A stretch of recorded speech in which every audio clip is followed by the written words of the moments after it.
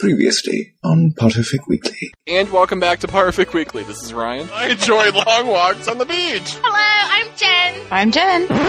My name is Jen. I didn't want to tell you, but I wrote a smut about you. I'm feeling very distressed. Lady Chi here. She is the queen of the fairies. I am not made of stone. I have cats that I am throwing away. Anna is in the house. I'm a hat rack. There's Voldemort and bad wizards, but there's also boobies! And I'm Keza. Hello. We all use the shower to wash ourselves. I'm PS. I don't know where I thought the food came from, but I never thought that there were still farms. It's him! It's him!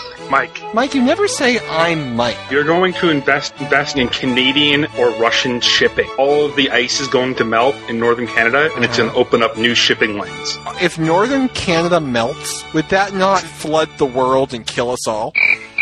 These are really stupid people. I have a lot to learn from these people. Boys and girls, there's a thing called erectile dysfunction. Oh my god. Yeah, but there's also a thing called Petrificus Totalis. Potterfic Weekly, not only entertaining, but educational as well. Who wants to see Hermione as a trial lawyer? As a tribal warrior? I was born without wisdom teeth because I'm a higher state of human development. Hold on, you are the future of mankind? I've been here the whole time, but I can't remember what was just said. Oh, Vicodin. I love the fact that she's Australian. This is a bitch's moment, and you're mocking my accent. I'm very, very allergic to cats, and my mother-in-law is evil, and she knows this, and she got a damn cat. How many virgins can successfully ravage anybody? He's Harry Potter. Come on. He's a skinny, awkward kid who we think has ED. No, we don't think that. You think that. Poor Bernard was struck and killed by a bolt of lightning.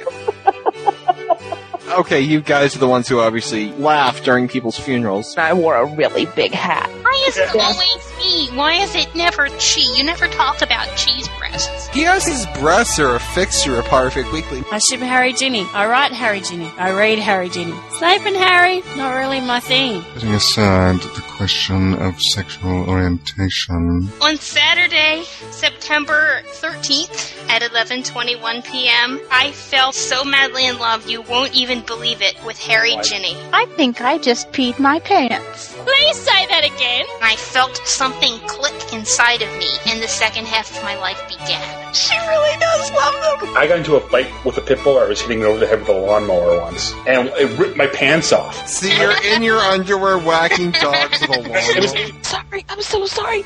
Oh, come here, I'm so sorry. Come here. I just kicked my dog in the head. I peeled my whole fingernail off once when I was a child. First time I ever learned what an erection was. Seriously, I remember this very distinctly. This is like the Manhattan Project. Harry is both a spy and a department head. George shot Justin a significant glance. From a memory charm and everyone in the room. Shalom. You have reached Puffwa's resident Jew. She has a whole sound system. I don't have a sound system. Hold on. She sounds a little aggravated. Are you a little cranky? Swear to God, Ryan, if you ever make me cover a story with butt sex babies, I will kill you. Neither can live while the other survives. What does that mean? How does that mean? What is to kill the other? And Jen's like, yeah, I like looking at female butts more too. So what? Women are beautiful. Doesn't make me gay. You thought Jen got pregnant on a boat? I've realized in this podcast that Ryan just lies to me nonstop. And now, Potterfic Weekly. I was hoping Jen was going to be here because I actually had M-Preg at work today. Oh, there's an M-Preg incident in these chapters, actually. I'm so glad you brought that up. So we have a hospital or a doctor's office set up in the dramatic play at school. Mm-hmm. And the little girl, she put on her little blue gloves and she looked at the one little boy and she said, "You're going to be the baby coming out of his tummy. Go with it, okay?" And then she walked over to the other boy and she knocked him flat and she dove into his stomach area with these gloves on and she's like, "Now you're having the baby, hang on." And then she's grabbing the other one and "Come here. You're the baby coming out." I'm like, oh dear, I don't want to know anymore. Sue, please tell me you have a beer in your hand. Come on, Sue. I don't. Oh, Sue, all right. Can I do something? I just need to publicly call out BBC Video on their absolute fail in making DVD packaging, because I can't get the book back in the case. Has anyone Holding them heard from Gen 2 next today, to by the each way? other. Gen 2, I told her to watch Battlestar Galactica, and she's watched the first 2 seasons in the past 4 days. I don't think she slept nor fed her child, so I'm a little I know she has to do something on Baby tonight, but I have never seen someone get so into a show, and without, I know you all haven't seen it, there's a character who gets killed off in an episode, and before the character gets killed off, something very, very sad happens to the character, and you feel very bad for the character, and then like half an hour later, the character dies. So she emails me saying, "How could you? This awful thing just happened to my favorite character." And I'm like, oh crap, he's dead in 30 minutes. So I wrote out this letter of apology to Gen 2. Yeah. So I wrote this letter of apology, and the minute she sent me that, what the hell? I hit send. Sent her the formula. Like, Gen 2, if you're reading this, you've undoubtedly got to the scene where he took the bullet for T. Yeah, he goes out of hero. It's all good. Well, she just got to the end of season 2. I'm like, just so you know, everyone hated it, and then season 3 began, and everyone loved it. Battlestar Galactica. The end of season 2 was awesome. By the way, Ryan, I want to just say I'm chatting with Robert right now. I think you made his day when you announced me as Aaron from Spellcast in the last episode. Did I?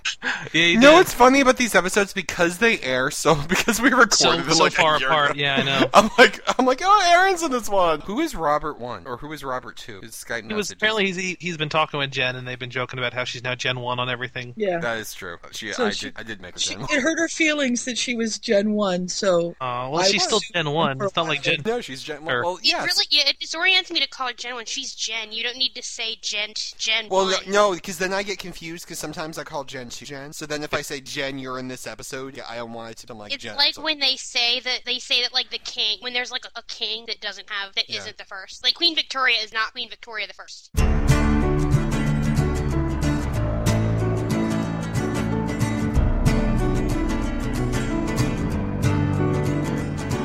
For Tuesday, May 12th, 2009. This is episode 76 of Potterfic Weekly.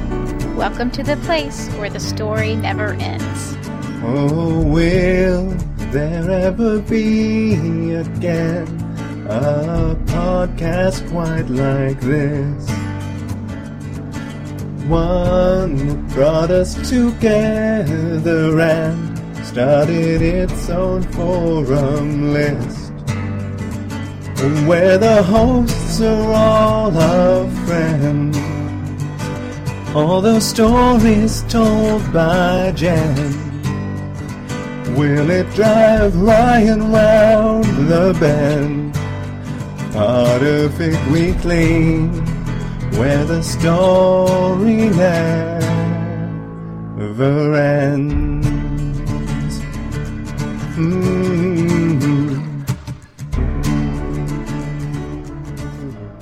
And welcome back to Potterfic Weekly. This is Ryan. I'm PS. I'm Sue. And I'm Aaron. Alright, you know what? I have no idea how Sue and Aaron managed to pull that off. I can only think it's a Hufflepuff thing, and I think there were hugs involved, but no one stepped on each other, and for Puffwa, that ain't bad. So we are back tonight with our 4th podcast, I hope our 4th podcast, on Backward with Purpose. You never know, because sometimes I'm like, let's just throw 3 of them together and call it an episode. So it's our 4th recording session on Backward with Purpose by Ella, by Dead Woodpecker, whatever you want to call her. I have difficulty referring to her as Dead Woodpecker in a sentence. I don't know why. It doesn't flow well for me, so I shall call her Ella. What?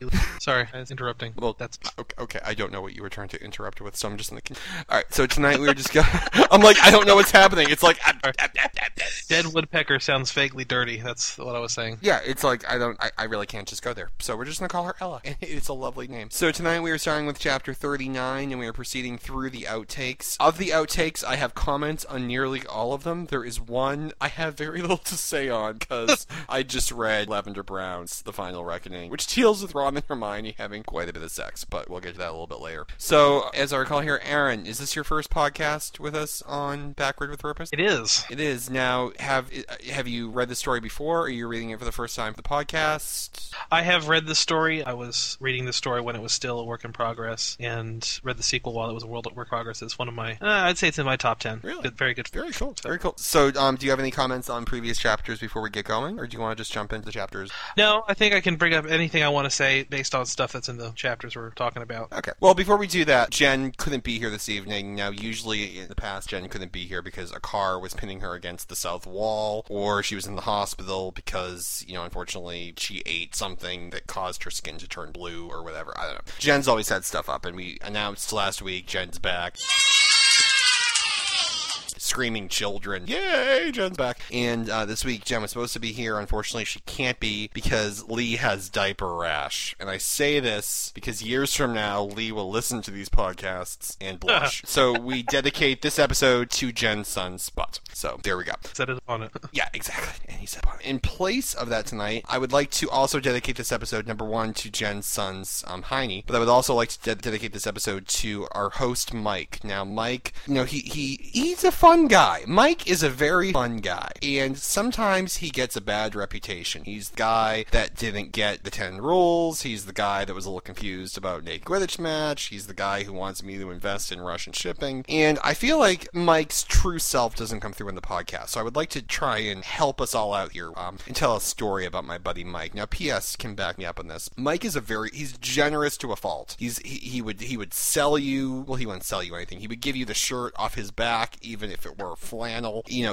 Just really generous, very nice guy. But you always, expect there to be a twist on it, and there never is. And I'll give you an example of one I mean here. For example, the other day, Mike sent me a message over Skype. He's like, Ryan, I have a very important question for you. How many people are coming to your rehearsal dinner for your wedding? And I was, I'm picturing him trying to parachute in. I'm picturing him trying to offer people rides. I don't know what's going on. He just wants to know more about the history of the rehearsal dinner, which I think is just fabulous. He does that to me all the time, but it always sounds like he's about to do something crazy. Like, he'll ask, how long can you, keep milk out of the refrigerator? Yeah, it's stuff like that.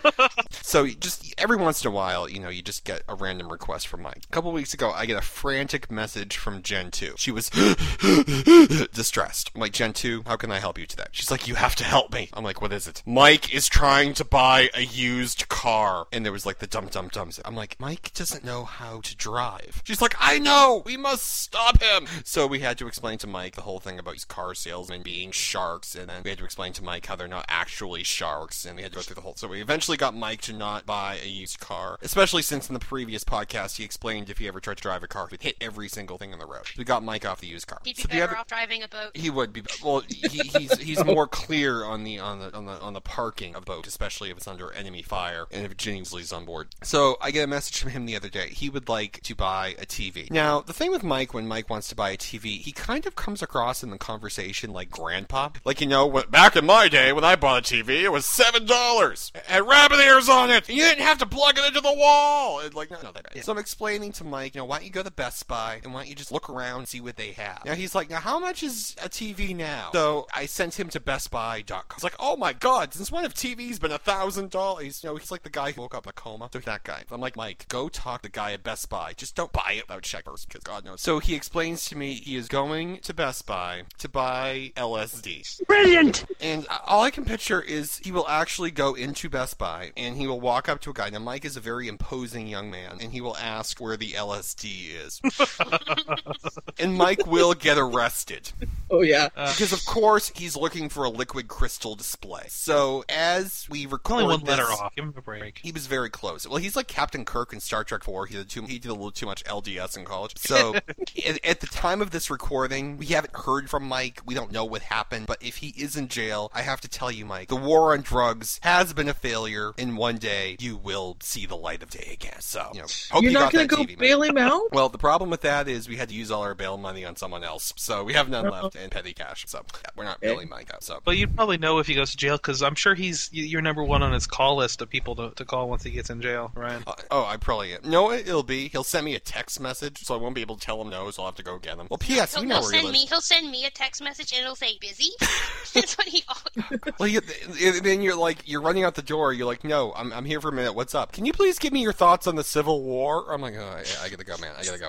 I got a thing. I gotta go. So that's the story this week. We hope Mike is not in jail, and if he is, we hope he is enjoying his LSD. So back to the chapters for tonight. We are going to start with chapter 39, and we're going to move through the outtakes of the story. Just in terms of reading experience, I wasn't in the podcast last week. As I said in one of the earlier earlier podcast that we did record, this story was just a great reading experience for me for huge stretches of it. It was one of those stories that was so angsty, you didn't literally want to put it down. You wanted to keep reading and keep reading. It's similar to the second part of the Psychic Serpent trilogy, because you're in such a different environment that you want to get out of it, and you want to see how the character gets out of it. And on this one, it's a little morbid, but you want to see with the Weasleys how much worse it could get. I mean, first you're the child molester, now you're the, serial killer child molester. This is not boding well. So it was very captivating to read the story. And then there was a period for several chapters where I felt like the Weasley plot was put on hold, and the next great angst war hadn't begun yet, so there was a lull for several chapters. And I have to feel like going, maybe midway into the chapters for tonight, we started to come out of that, and it became much more captivating. But I did feel, just in terms of the whole story, and maybe that's normal, maybe you have to have breaths between, the great conflict, but I did feel like there was a little bit of a lull in the chapter. I just want to point out if I don't talk, no one says that.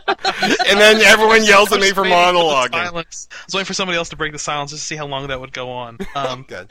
Let me go ahead. Just to clarify what I mean, the Weasley plotline was so captivating and so angsty from, all the way through it. We know that Harry's good, and they think that everyone has gone dark, and they're going to keep digging themselves in deeper and deeper and deeper, and that payoff is going to be that much greater when they inevitably figure out what happened. And then when they figure out what happened, Harry doesn't forgive them, and you have many, many, many chapters of Weasley, and just feeling utter, remorse for what they did, and it feels really good for you to read that, because it's the karma, it's the payback. And then they get to the point where you stop feeling vengeful towards them, and it's just sad, and you kind of it's interesting to read Molly Weasley on the defensive with Harry. You don't read that too often. Then after a while, with the plot points, I just felt like the story got into a routine, and it wasn't shocking me for several chapters, and it really started to come out of that with the quote-unquote death of Dumbledore, and that pulled it back. From a plot perspective, the story got, oh, isn't this nice? Oh, look, Harry's back at school, and he is... Yeah, that was sort of like a surprising lull after this whole exciting time of them on the run and doing all that stuff, because that was awesome. That was exciting, and then they're back at school. Yeah. Well, I think that if they kept the action going the entire time, it would wear you out eventually. I think that's part of it. So those lulls serve to help you recharge your batteries, and then when you have more action come in, it hits you even harder. Like, I know the point for me was the death of Dumbledore. The thing that really got me back in the story was the Neville interlude. Yeah. It's when you realize she's not messing around here. She's gonna actually, and just like the really dramatic language, like, we're already gone, don't come for us, don't blame yourselves. I absolutely love Neville's death, and it's one of the things about this fic that I absolutely love. The other one that I really absolutely love is the Weasleys not liking Harry and thinking he's evil for like 90% of the fic. That was so...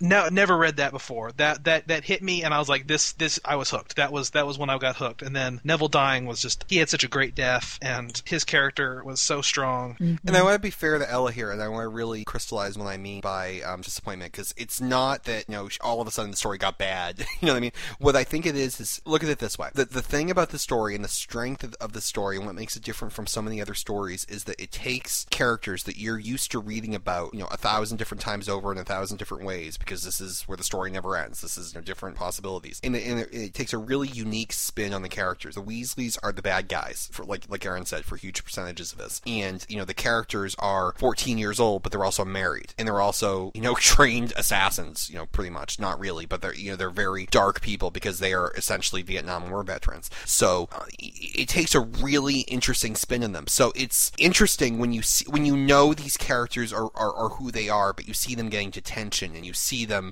being treated like children and told to go to their rooms. It's frustrating for you. So it's interesting when they're freed and they're given this ability to do things they could never possibly do in the canon. And when I say disappointment, the way I mean it is when you take characters out of the box and you let them take on roles that they've never taken on before, and you let them really, really push that envelope and try completely different things and shake up the relationships. If you have Dumbledore and Harry on more equal footing, and if you have Harry and Ginny essentially living as a married couple in the bodies of teenagers, it's weird stuff. It's different stuff. So when you then take the characters and say, okay, Harry Potter vindicated, and he's going back to Hogwarts, and he's got ancient runes at 9, and it kind of, it pulled the story back into the mode it was in for the first couple of years, and it wasn't really until you went back to the Resistance and the fall of Ministry that you got to get back to the good stuff. So it felt a little like a letdown, only because it was so... I read it in one sitting, and I can remember the parts I was starting to fade in between the Weasleys finding out and them going to evacuate the Muggleborns, and then my heart started pumping again, you know?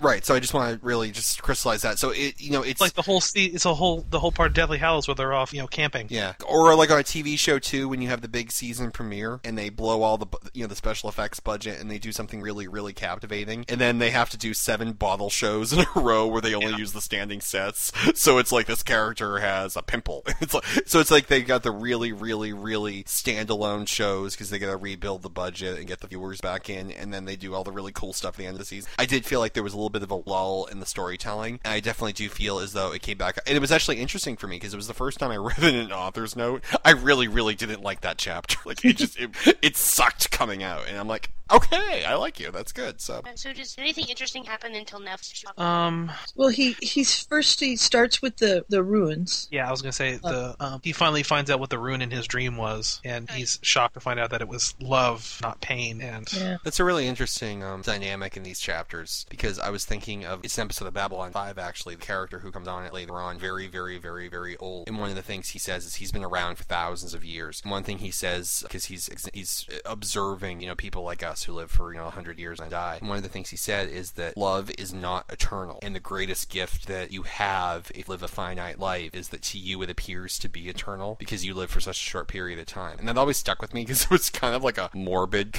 kind of thought process, but it was really captivating. So it was interesting here that because the perspective was that love is eternal and it can defeat death, and because of love will do you could do terrible things for love, and love is such a great power. I thought that was really an interesting way to go. I never would have, especially when you get into scenes in the love room and you see Harry seeing the love in his past, and it's especially present even at the Azkaban. Even at Azkaban, when they literally tortured people and they crushed every bone, killed them en masse, and then dropped them like bombs onto Malfoy Manor. Couldn't you just imagine being like the scene at Malfoy Manor with like the little crow sitting on like the lantern, and all of a sudden it's like plop.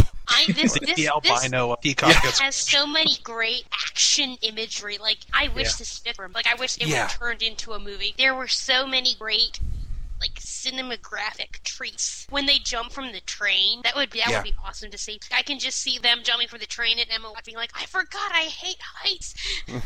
Do you ever see the movie Jack Lemmon and James Garner, My Fellow Americans? No. It's a comedy about 2 former presidents of the United States, and long story short, the current president ordered the Secret Service to kill them. There's corrupt members of the Secret Service, and they're on the run, and they have to get to one of their presidential libraries to get the evidence against the president or whatever, and they're on a train, and the Secret Service is chasing them, and it's like a Democrat and a Republican, and they hated each other. They're political rivals, and they've got to jump off the damn train. And it's like, I was thinking of it when Hermione didn't want to jump, and they're holding hands, and they're like, okay, on 3 we jump, and Jack Lemmon's like, all right, we'll do it, and he's like 1, 2, and then James Garner kicks him off the train. He's like, damn, that felt good, and then he jumps after him. I was just picturing Hermione there, like.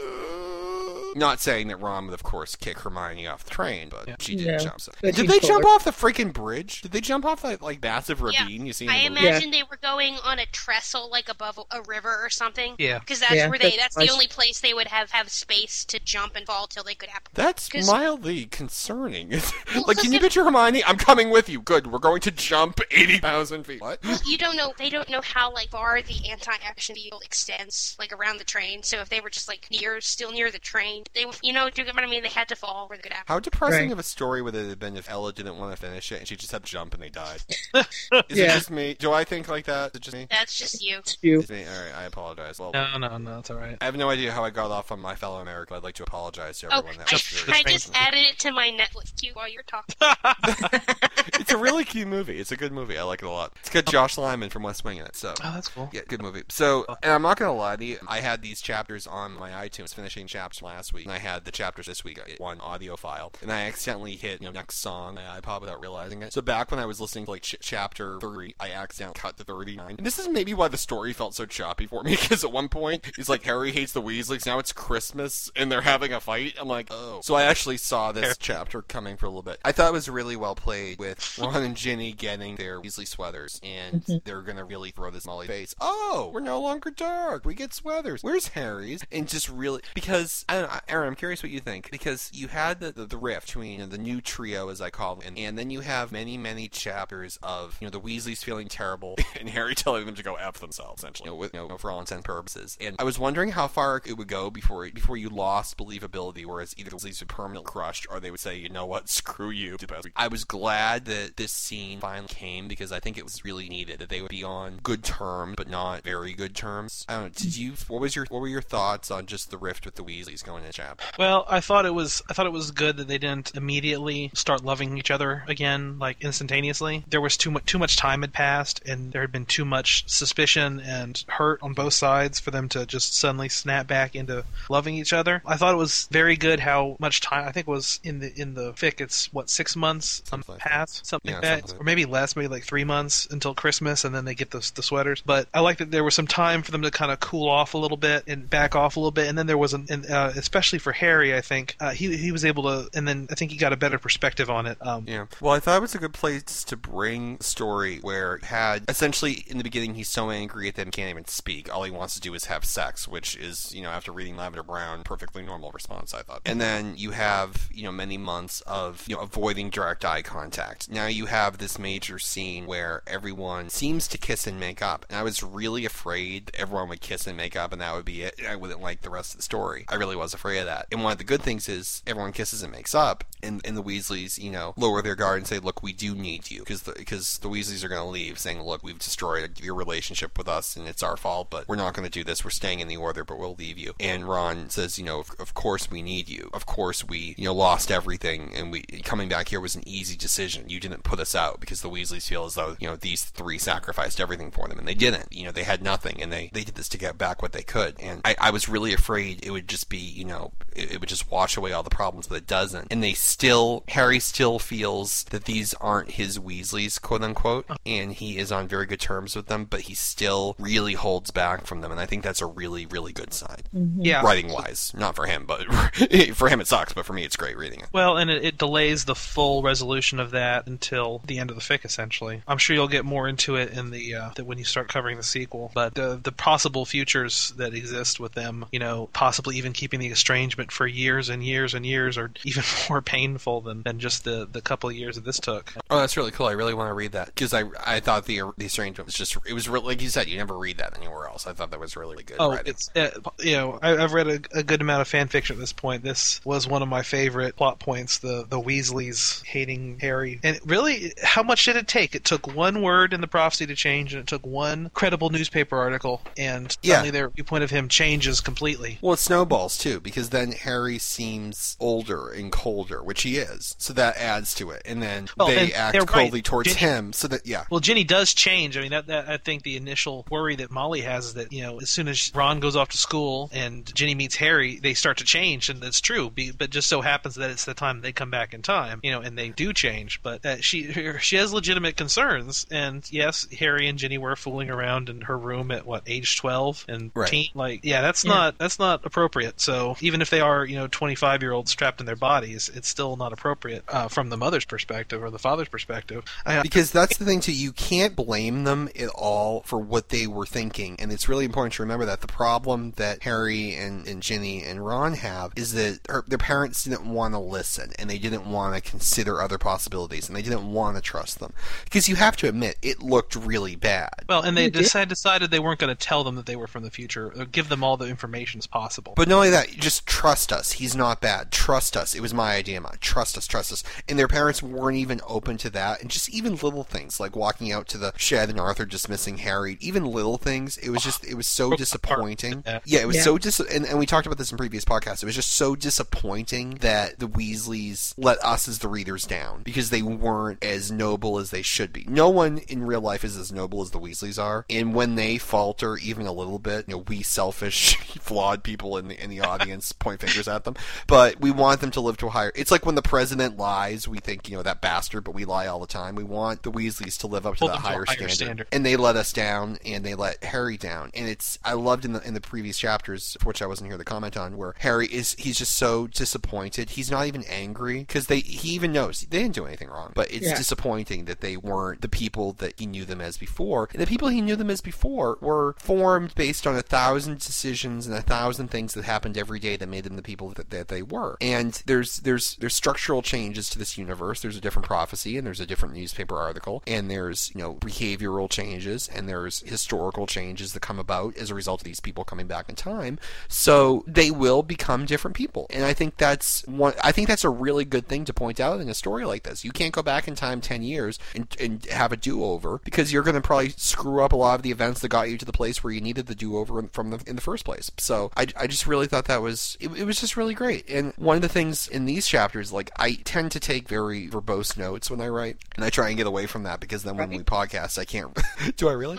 I can't read the damn things. So I'm trying to only write down the things that really jump out at me. And the scene that really did was the scene with Harry and Neville, because as you recall, what was the scene earlier with Harry and Neville earlier in the story? It was the scene where Neville wanted to know what the secret was, and Harry couldn't tell him yet. And I can't recall the exact... No, I'm sorry. It was the scene... No, I apologize. It was the scene in the greenhouse earlier in the story where Neville wants to be brave like Harry. And Harry says, Neville, you're standing up to everything. You're brave enough on your own. You're a better man than you think you are now. And then there's this moment where Harry just really puffs up Neville. And there's a scene later on where Neville is this very blunt, very good guy, and he basically backhands Harry and says, look, you're being nice to the Weasleys now. That's great, but you're still holding back, and you're still not being completely fair with them. He's being nice to them, and he's accepting them, but he's not allowing them back into his heart. He doesn't want to get burned a second time. And the example he gives is so profound. You, in the original timeline, thought Sirius Black was a serial killer. He never got a trial. He never got to explain his side of the story. He escaped from prison to save your life, and he stopped at nothing to save your life. He hadn't seen you since you were a baby, and the first thing you did when you saw him was try and kill him, and you never believed for a moment that maybe we should hear him out. And the first thing he did was forgive you. He never even blamed you. He was so glad to see you. And look what you're doing to the Weasleys. Could you? And then I stopped to think about that. Could you imagine if Sirius was just so bitter at the end of Prisoner of Azkaban, he didn't want anything to do with anybody? It's like, stories all the time. Guy gets arrested for rape and is thrown in jail, and 20 years later they find out he didn't do it because of DNA evidence. So that got me thinking the story, and it's a little bit different too, because the plot line is that Harry never does anything bad. Well, no, Sirius never tried to. It's not like Sirius tried to explain that he wasn't a serial killer and Harry didn't listen. That would be the more apt analogy. But that would be like saying if no one ever tried to tell the Weasleys and Harry was still pissed. So it's not a perfect analogy, but it got me really thinking. And I like the part where he doesn't say it, but Neville's like, "Get off your ass, you gotta do this." I thought that scene with Neville telling Harry to stop being a douche was even better, because it was right after the interlude where Neville dies, and it was like the voice from beyond the grave. Well, the structure was so good too, because you see Neville dying, but you don't know the context, and then you come back and he's the thing that's unfortunate for me, and Sue can back me up on this, is we put these on our iPods, so you're never quite sure to cut and paste out of sequence, and then getting the story in a weird order. I can imagine that'd be difficult. Well, there was a point I did actually miss a chapter. I missed Snape's interlude. So I put the next series on. Mm-hmm. I realized today or last night when I was taking notes that I hadn't started the next book, the Book of Albus, and so I loaded 13 chapters this morning so I could listen to it. The first 3 are repeats. Oops. Nice. You listened to chapter 1 3 times in a row? I did. So are we saying the name of the sequel on air? No, we can, because we're doing the rest of the story tonight. So secret's out. The Merlin. We find out who that is. We do. That I could not have picked. I know this is I would not have picked that. But that completely came out of left field, which is good, because even though it makes sense, it's not one of those deals where it doesn't make sense and it came out of left field, but it came out of left field and made sense. And reading it, you catch the hints a lot easier.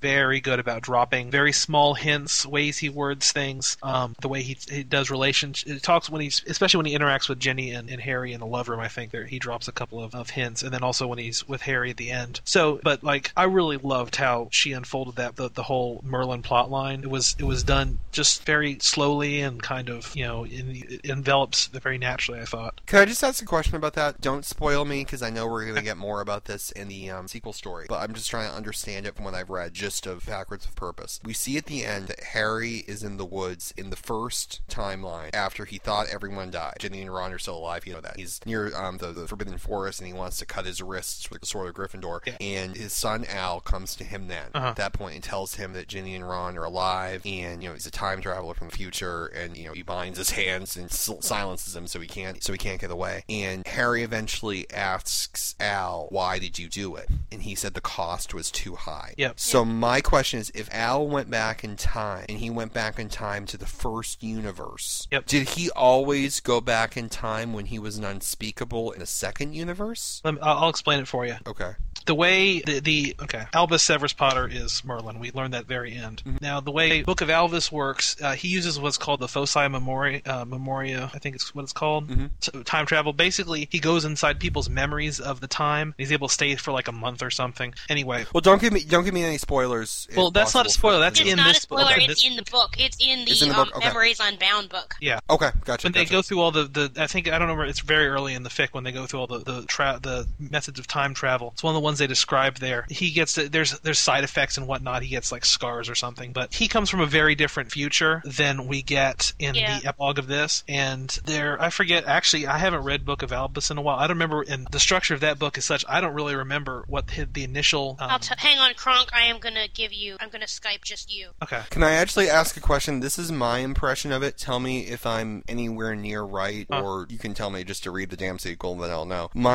What I was anticipating was Harry, Ron, and Ginny in the first chapter, in the first universe where everyone died. Harry and Ginny eventually had a child named Albus, and he went back in time in the same way that they did, but in a different manner. No, it's only from the second universe, because in the first universe they don't have kids because they went back in time. All right. The thing is, though, Albus goes back in time for a reason. Because, see, that's the thing. I was talking to Mike. I can't remember if this was in the last episode or if I was just talking to him. And when he got to the part about Merlin being Albus, he was like, that whippersnapper is so selfish. Why did he go back in time and mess everything up? But the thing you have to realize is you have to read the sequel because you'll see that Albus.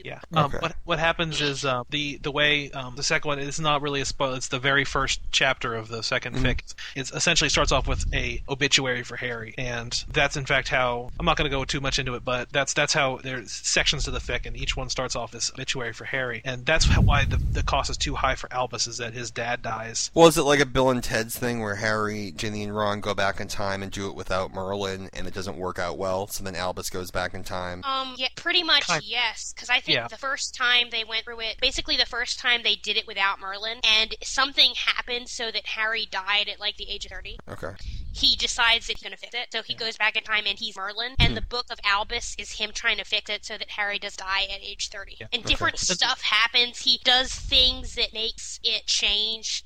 There are like alternate futures because of things it did. There's that he can't break about time travel. Like he can't change the past. Right, because it's kind of a strange kind of predetermination thing. He can't change anything that would lead to him not being born, and he can't change whatever there's like certain things that are immutable. Like for example, the prophecy has to exist, and Harry has to defeat Voldemort. Because the thing is, like if Harry wasn't the chosen one, then Ginny wouldn't, have a crush on Harry. She had a crush on Harry Potter, so he wouldn't be born. Yeah. But the price is different for him. They both say the price is too high, but the high price is different for Albus. And in fact, I was looking at it, and the first time they do it, apparently more than just Harry dies. Like other people die early. Oh yeah, extra people died in the war because Merlin wasn't there. Like it's like.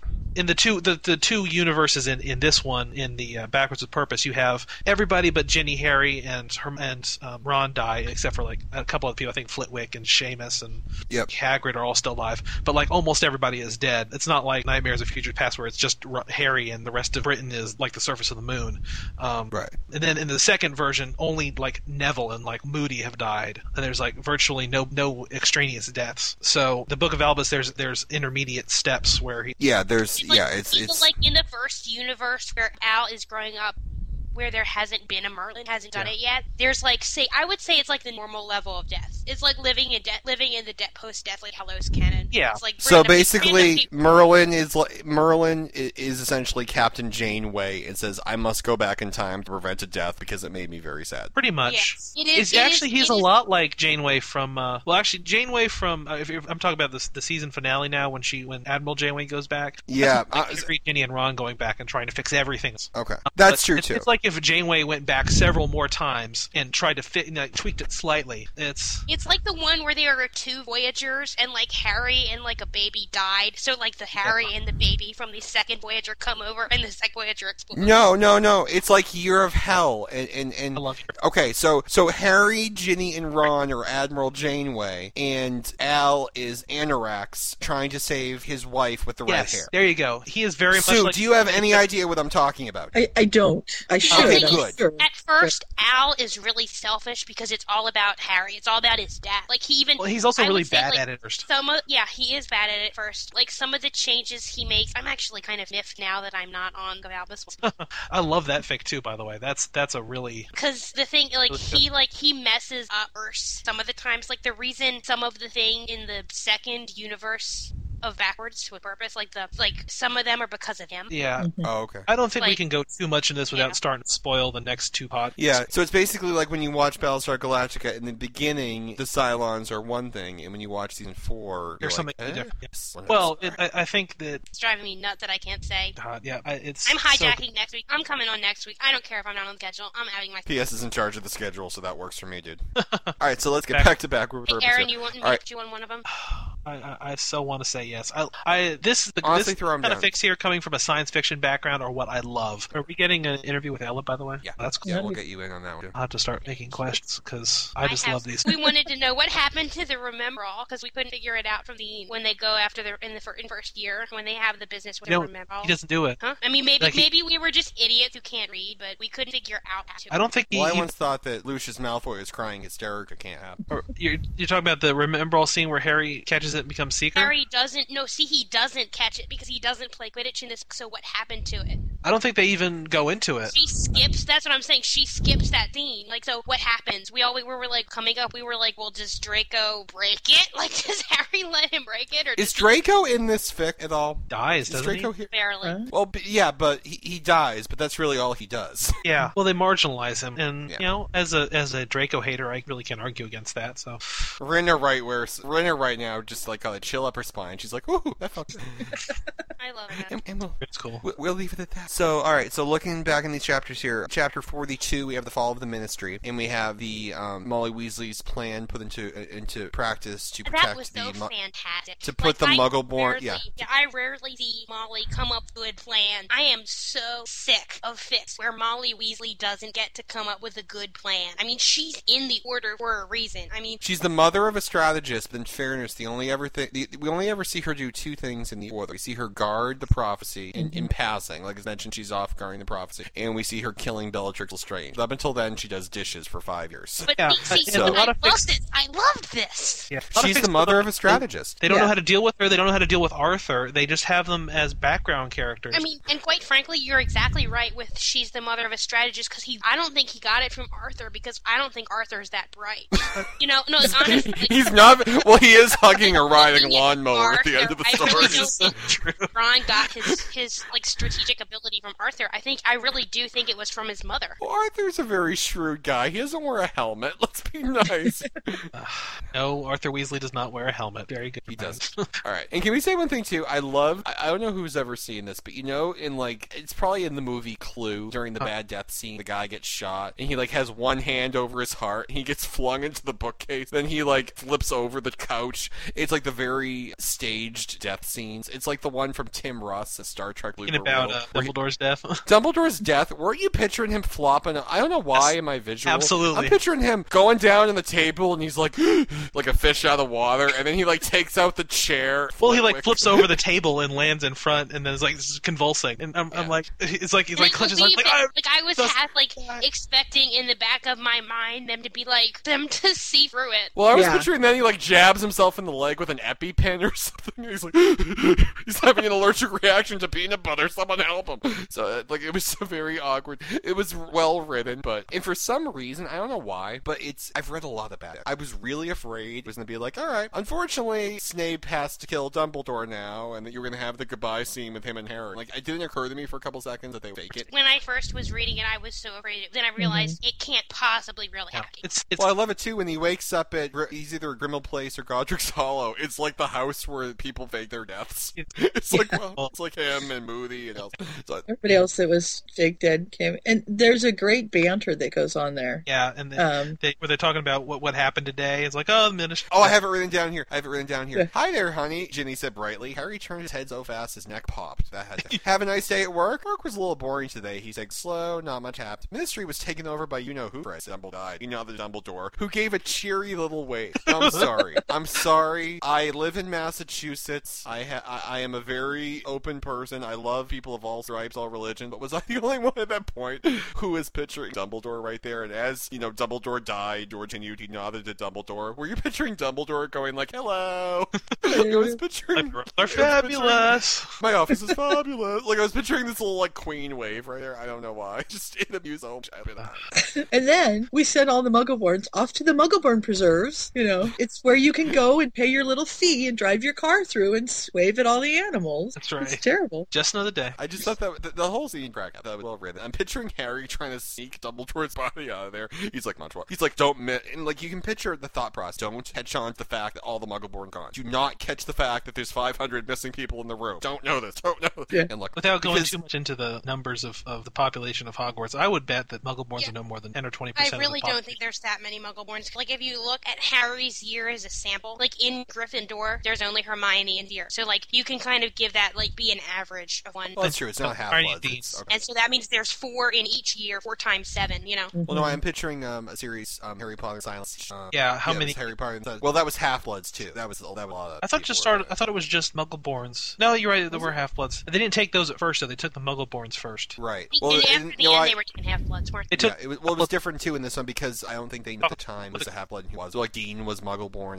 Well, as far as we know, Dean is a Muggleborn. I think the only canon that says otherwise is J.K. and just saying that there was a plot line that never actually happened, where his father was like a Death Eater or something. Well, we can trust her, can't we? I mean, she changes her mind all the time. You can, but I'm just saying that's like half canon. Like, I love how J.K. Rowling says it. We're like, prove it. Like, I take it if it was serious enough to have gotten cut from the book, then I take it for canon. If it's just an offhanded interview, then I don't take it for canon. But if she contradicts herself says, too. We edited this out of book, then to me it was But no, it's like she said that she was reconsidering and maybe Luna ended up with Neville. Then a week later, she said he married what's-his-face and had all the kids. I'm like, oh, apparently that worked out. So, speaking of which, this is the one thing I liked about this fic also is it's so recent that it incorporates virtually every canonical fact that exists, including that little, 800-word dribble she wrote where that introduces Elvendork into the canon. That was amazing, by the way. Well, yeah, she's an absolutely great job doing that. And then even more so than that, like the plot line involves everybody dying at Hogwarts, but she still incorporates in Molly Weasley's duel with Bellatrix. So you have to imagine it didn't happen at the final battle, but maybe it happened at a different point. So she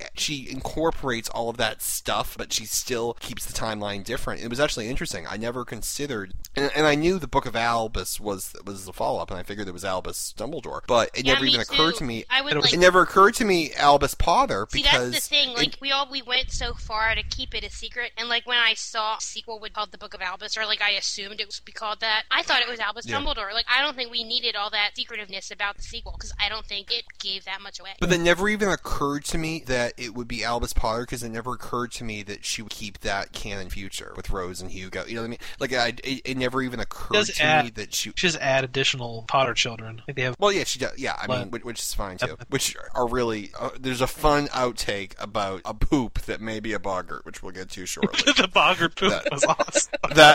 You know what? That is my future. I just have to say that. That is absolutely. It's Jen's future. It reminded me of Gen 2 in the last episode that just came out. The poop stuff. The whole poop stuff. Well, it always concerns me when we start the podcast with like a candlelight vigil for our friend in Australia, and then go right in poop. I'm like, should I have put Sorry. Should I have put like a moment of silence there? The recording to release delay was a factor there. That was unfortunate too. And, unfortunately, in the weeks it's taken us to get this episode, Australia is burning. That was worse. One thing I did love going into chapter 43 was, okay, Molly Weasley has passed her own version of the Muggle-Born Protection Act over here, and she is personally saving countless lives, keeping families together, and Dean will not have to go camping now because of this woman. And what happens? They're all bitching because they're all stuck in the house and they're all pissed. And that is the most realistic thing you can possibly hope, because whenever you try and help someone, they will find a way to bitch about it. So I thought that was great.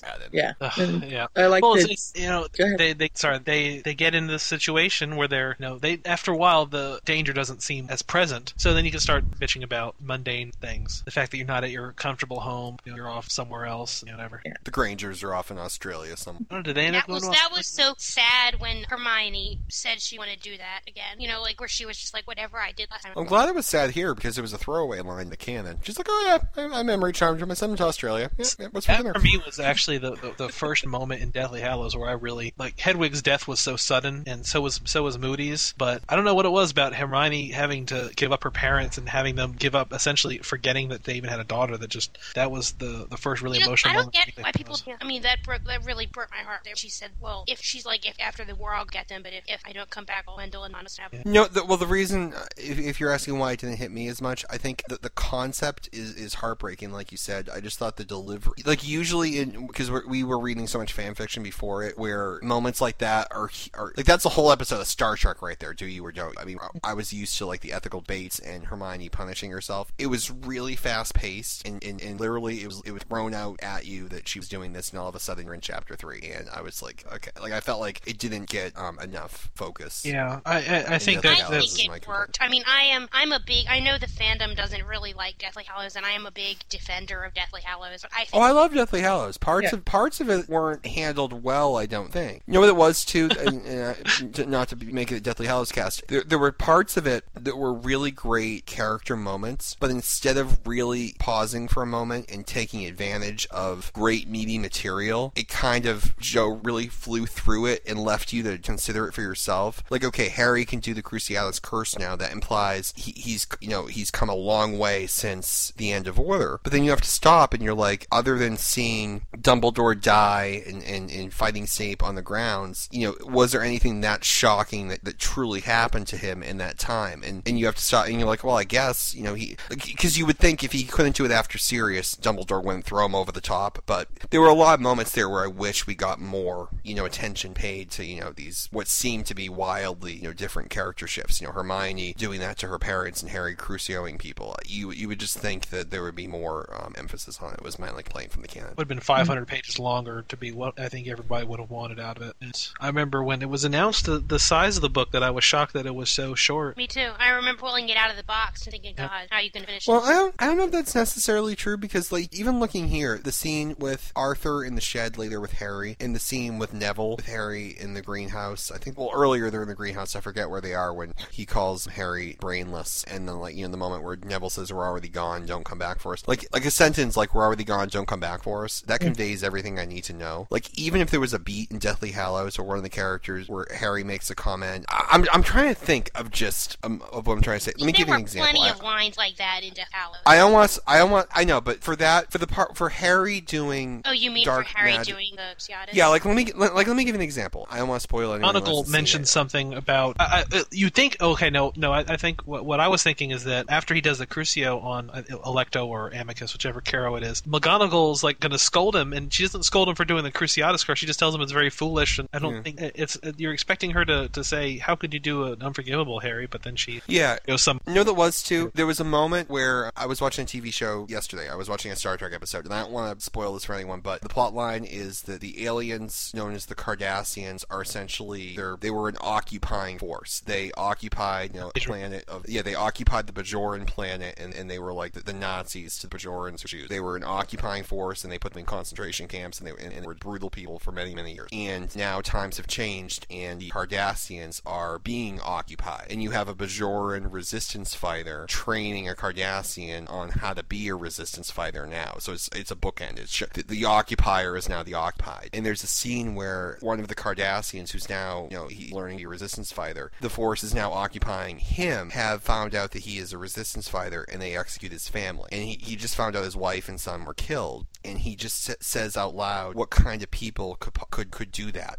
My wife and child had nothing to do with it. What kind of people give those orders to kill innocent civilians? And the Bajoran resistance fighter working with him, who needs him to resist, says, yeah, what kind of people give those orders? And there's this moment where she says it to the guy right after. She's basically taking a crack at this guy for formally doing these things years ago, saying, yeah, what kind of people do these? You do them. But she's also saying it to him right after his wife and son died, and there's this moment like where when Harry tosses all the pensive memories in there and just trying to rub it as much as possible. Yeah, but there's a moment where he closes his eyes. She closes her eyes and says, "Oh, that was stupid. We need him. I just alienated him completely. Why did I do that?" And someone else says he needed to learn that lesson, and there was no other way he could have learned him saying it. And this is a very powerful moment. Like, I would have loved a scene in Deathly Hallows where someone says something like, "I didn't think you couldn't do the Cruciatus curse when Sirius died. I'm shocked now." And if he even made a comment like, that was a long time ago, or that was before Snape killed Dumbledore, just something like I just wish it was lots have happened since then. Yeah, even something like that. Like right when that character on Star Trek said, "Yeah, what kind of people?" I instantly recoiled because I'm like, "Oh crap, she just lost him forever." Because she lost him forever, maybe the war will be lost, but maybe she got through to him. Maybe so. My mind instantly got it. Whereas, like Aaron says, reading canon, I'm like, well, did McGonagall get the fact that he was doing? I'm like, it didn't feel true to them. Which in this story, there's a lot of scenes it does. When Harry is told by Neville essentially cut the shit and treat the Weasleys better, and they are your Weasleys. And I think that was because I went on record in the last podcast saying these weren't his Weasleys. His Weasleys died. You know what? They are essentially the same people. They've made different decisions, but they are the same people. And this isn't his Sirius, and this isn't his Snape, but they are fundamentally the same people. They are Blackheart, but they are, essentially they're the same people, and you have to give them. You came back to save them. And it was actually funny because Ella converted me because I was as pissed at them last week as anyone. I was right there with Harry. But you know what? What sense does it make to come back in time and save their lives and then refuse to forgive them? I don't know.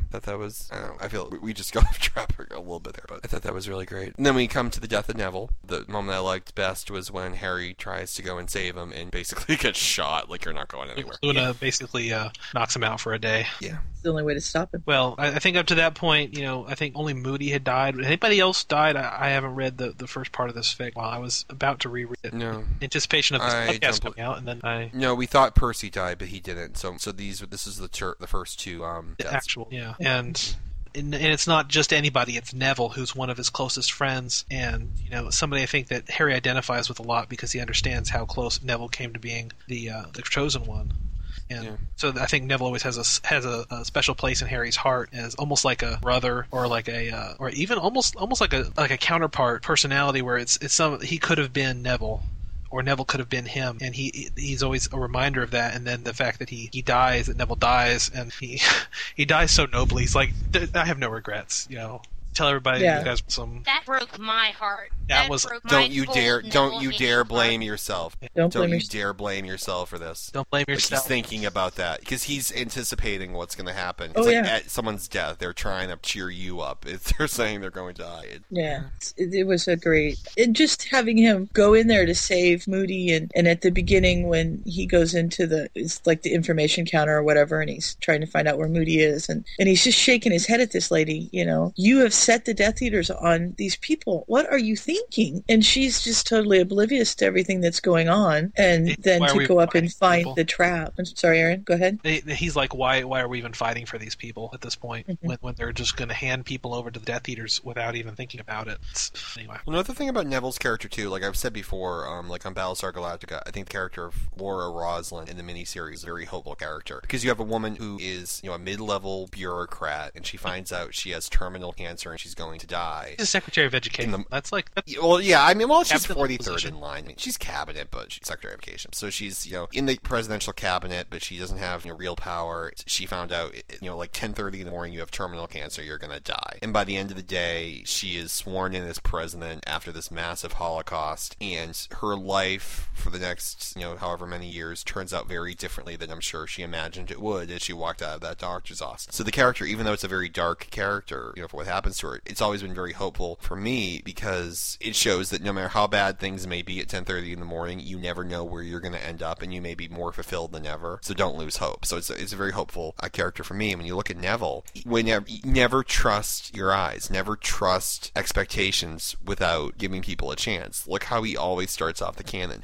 He's the quasi-squib who can't sit on his broom and who can't protect his Remembrall without help and who is socially awkward and all this. And he turns out to be the kid who chops the head off Nagini. Mm-hmm. And he turns out to be the kid most awesome moment in the entire series. Yeah, like, you still got me, and he charges down those stairs to defend Harry. I mean, you never know what someone's capable of, and he's such a hopeful character that it's so sad that, no matter how many times Harry comes back, Neville keeps dying. Like, he's not destined to do this, but also Neville doesn't care. Neville would be proud to know that he took them out with him. And there's a throwaway moment in his interlude where he's like, he wished he had kissed Hannah Abbott on Christmas or whatever. Was I the only one that pictured, like, episode 58, the bosom of Hannah Abbott at that point? Like, oh, poor Neville. Yeah. I hope you looked. That's a great little fic that they did. Never mind. They were going off topic now. That's right. Let's stay on topic. I'll play the Roman Cousin Night. Yeah, there you go. The bosom of Hannah Abbott. And I love that. Well, I didn't love, but that Greyback had killed his parents moments before, so they were waiting for him. Yeah. Mm-hmm. When he got there, that was a great moment. Especially when Harry goes to the afterlife, if you want to call it. He goes there a great deal. Harry dies and goes to heaven alone. I thought that was great that Neville was there at the end. Neville was there. Yeah. Waiting. Well, the one thing that gave me hope was that even in the afterlife, you still man hug. I thought that was nice. You still hug like men do from time to time. Yeah. And I love that when Harry comes out of the love room and which was a great scene. Yeah. Yes. Speaking of the love room scene, Ryan, you seem to have a thing about people having sex in inappropriate places, and you know what? I am sorry. I have never gone to the mall and been sitting at the food court and been like, "Hey, look at that table." Like it just I don't know. Hey, not like you of haven't. All the places, all the people in all the fics we've covered have had sex in inappropriate places. The love room tops it, and it'll probably top it until we end podcast. Well, it's not just it's in the love room, but it's in the love room with their son watching. He doesn't watch. That's it's that was unfortunate. That was very unfortunate. Like I use the expression all the time, uncomfortable moments, or like watching mom and dad do it, but this is it has to be something else. I should have guessed it was them because of all the the feet shuffling after that, but it's well, I was gratified that in the love room this time there was actually love present because just read Final Reckoning where it was the blood room because blood everywhere. So yeah, but it was a really great scene where Harry leaves understanding love. He understands that he's going to sacrifice himself for love, and he's very content with that. And he has that scene with Ron after that where he's like, Ron, I think it turned me into a girl because I understand love. I put that in my notes. And they embrace and they man hug and they pat each other in the back customary 3 times. And Ron's like, no, it turned you a girl. Which is wonderful because in most of these fics, it turns Harry to a cat. That was a nice change. What was the significance of Rodolphus? They need him to get into the vault in the drinks because these are to get into the vault without them needing to poly. And he was unfortunately deceased by the time Harry. You don't actually know what happens to him. Until, really? You don't actually ever. They never mention fic what happens to him. He just shows up missing after Hogsmeade battle. Gotcha. Oh, can I just say one moment I love too is when he looks back in the love room at Sirius falling through the veil, and he realizes that he loved Sirius so much he couldn't possibly have not gone to Ministry, and he shouldn't blame himself. All I can picture is, you mean I had to read through that damn scene 87,000 times with Harry blaming himself, and all you had to do was send him into the damn love room, and I get it. People love me, and they want to be with me, and I shouldn't feel guilty. It kills me. We were talking about Neville and what a great role he has in this. I also think Luna has a good role in this fic as well. Oh, Luna has an excellent. Yeah. Ella really utilizes all the main characters, I think, a lot better in this fic than are utilized in so many other fics. Sirius is great. Remus not as much, but Snape. I love the Sirius Sirius and Snape dynamic in this fic is so good, and it's the only fic I've ever seen where I bought the fact that Snape cared for Harry. Well, and, it's not just even that he cares for Harry; is that him caring for Harry is one thing. Him caring for Sirius, and then have you read all the outtakes, right? I have, yeah. I think it's the last Elvendork, outtake where they resolve the Elvendork, what the bet was about Elvendork, and that it's if he ever becomes best friends with Severus, that he has to name his first child Elvendork. I thought that was awesome. That something so unlikely came to pass. And I like a picture during that Elvendork scene where you find out that Snape is actually best friends with Sirius. I was picturing Remus Lupin sitting in a bar somewhere having someone play Here's to the Loser, because I'm like, I thought they were best friends. They had a thing. I don't know, like the Marauder. I don't know. Poor Remus been replaced by Severus Snape as the best buds department. But. Well, Sirius and they mention it, but they have so much in common that they almost if they had been both sorted into Slytherin, they might have been best friends from the start. Yeah.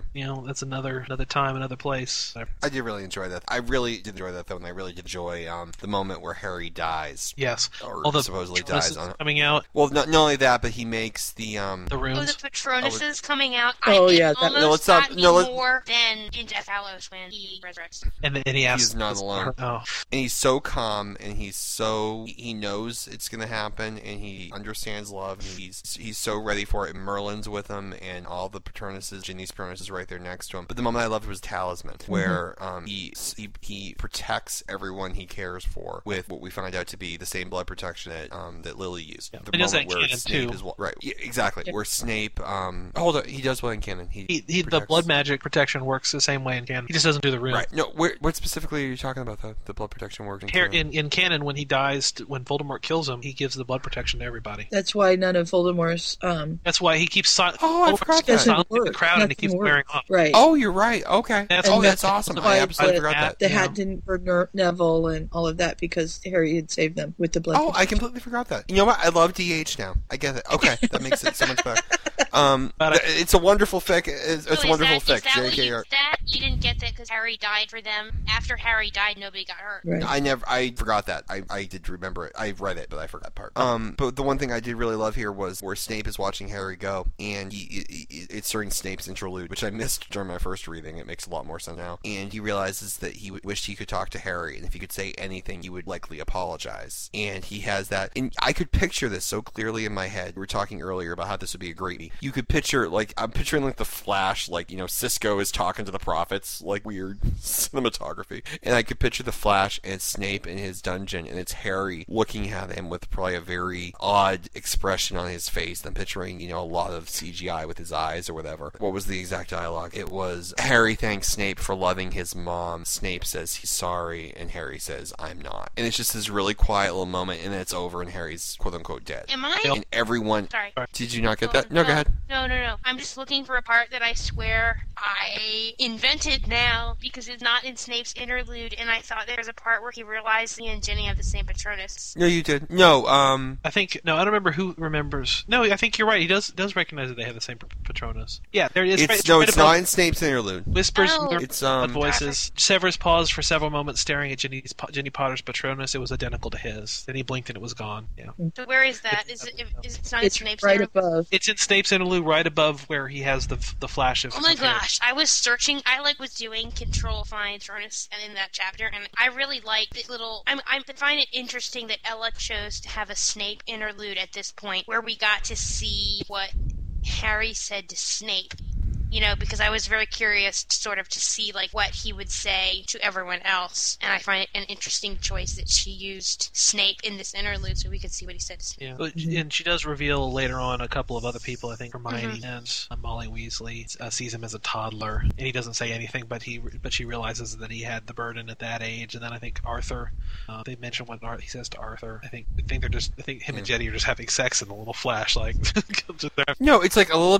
No, can I just say what was the line? line. It was like, a little piece of me will always be making love to a little piece of you. And she's like, and he's like, oh, I never thought of it that way. That's so deep. That I'm like, what the hell are we talking about? Having sex. I know. It's like, I'm like, this is weird. Like, I don't want to be here with that. I was gonna say that Merlin coming out and being with Harry at the last was really touching. I thought, especially once you figure out who it is at the end of the fic. It's his own son watching his father go out to kill, basically let himself be killed. Right. For, And for everybody. That he I love a one shot asked- from Merlin's perspective there. Yeah, love a one shot from Merlin's perspective, walking down them. Yeah. That Harry asked Merlin to take off the disillusionment charm so that he wouldn't be tempted to use the wand. Yeah, it's just a very sad. It's so well written, and you have Dumbledore facing off against Voldemort, which never in his prime, not having had his arm killed by the Deathly Hallow or by the Horcrux, the stone. It's such a great way to retell the scene. With Sirius there, with Dumbledore there, Snape there on Harry's side, Neville gone. There's a fic I'm reading called what is it? Harry Potter and the Deathly Hallows, and I'm not kidding. It's called Harry Potter and the Deathly Hallows Do-Over, and it's basically actually really good. It's a really good do-over fic. But one of the let me read the bit, which is description of it is Snape doesn't die in such a lame way. And you think about it for a second, you're like, well, Snape did kind of die kind of lamely in Deathly Hallows, but no. So I didn't think it was lame. I really, really hate it when people criticize Deathly Hallows because I thought it was really. Oh, it's a great book. Don't get me wrong. I love Deathly Hallows. I read it twice on release day. The climax of the series was everything I could expect, but Snape does die in a he doesn't go out saving somebody. He just kind of dies. I didn't expect him to. Like maybe we were just like going into it on totally different planes. Maybe. I don't know what I really expected from Snape. I was pretty sure he was a good guy. I was half expecting him to die off screen. To them finding out, oh, Snape died. I was pretty sure that was, but I was also fairly certain he was going to be dead at the end of the fic and the end of the story. And he doesn't have a heroic death. Whatever. But I haven't gotten to the point where he dies in this fic I'm reading, so maybe it will be even lamer. But we'll see. But the point was that he's here at the final battle this time. He's there actually actively participating. He doesn't even fire a curse in the final battle of the Battle of Hogwarts in Deathly Hallows. He doesn't even participate at all. After once he gets out of the castle, he just flies off and gets killed by a Nagini bomb. Wasn't there like a Snape-sized hole in the wall? Yeah, he jumps out a window and flies away. But wasn't there like a descriptor, like it was a Snape-sized hole? Yeah. Or like a Snape-shaped hole. Yep. That cracked me up. Like it was the thing is, like when I was reading that, like I was sobbing through like the last half of the book, and then when I got to the Snape-shaped hole in the wall, I started cracking up. I was cracking up before that when Cho tries to take Harry up to the Ravenclaw common room, and Ginny's like, no, Luna, you're up. Luna, do it. Anyway, I hated that part. I really hated that. That made me so mad. That was so hilarious.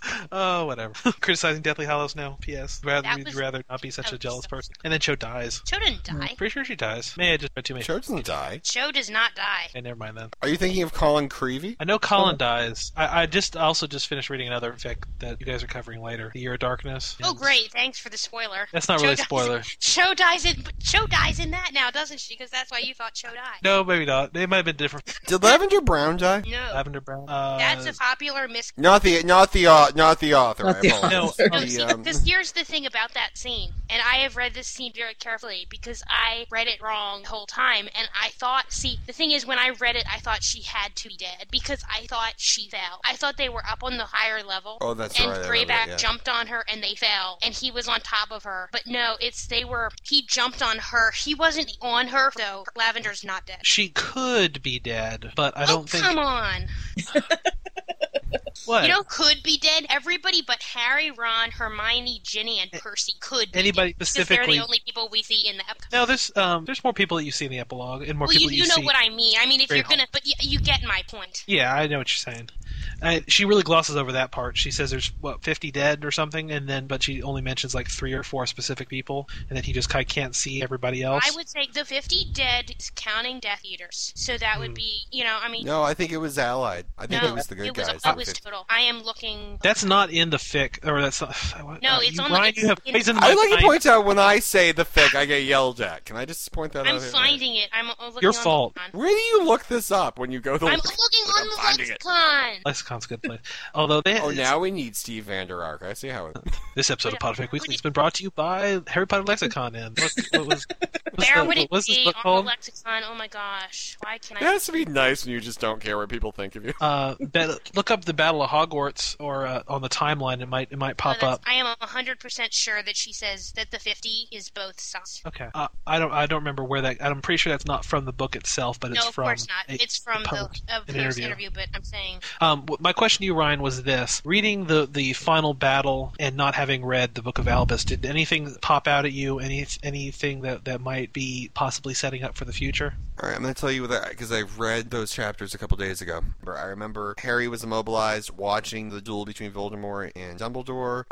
He had the visibility. Albus had the invisibility cloak, which he returned to Harry. I remember Fred and George blew up some giants. That he tells Harry that he can't take away the pain, but that he can hold him immobile when... No, specifically the last part of the final battle where he's fighting Voldemort. He's fighting Voldemort. Voldemort shoots Ginny. Voldemort shoots Ginny with the Avada Kedavra curse, and it reflects off of Ginny and kills Voldemort. I remember thinking it didn't specifically state that Voldemort died. It just I remember that the curse reflected, and it's like Harry runs to Ginny and no one bothers thinking of Voldemort. Yeah, Harry. So I just assumed it hit. Harry's like, oh, he's dead. I'm not even going to look at it. I'm just going to go catch Ginny, and that's what it does mention that he hears the body falling to the ground. Okay. That's not what I was talking about, though. No, that's good. Ella did something very good here and hides a very big piece of foreshadowing in this chapter. I'm not going to specifically state what it is, but you will at some point when you're reading the next fic, you will understand what the talking about. Oh, cool. I really love it in our private box. What? Yeah. Johnny.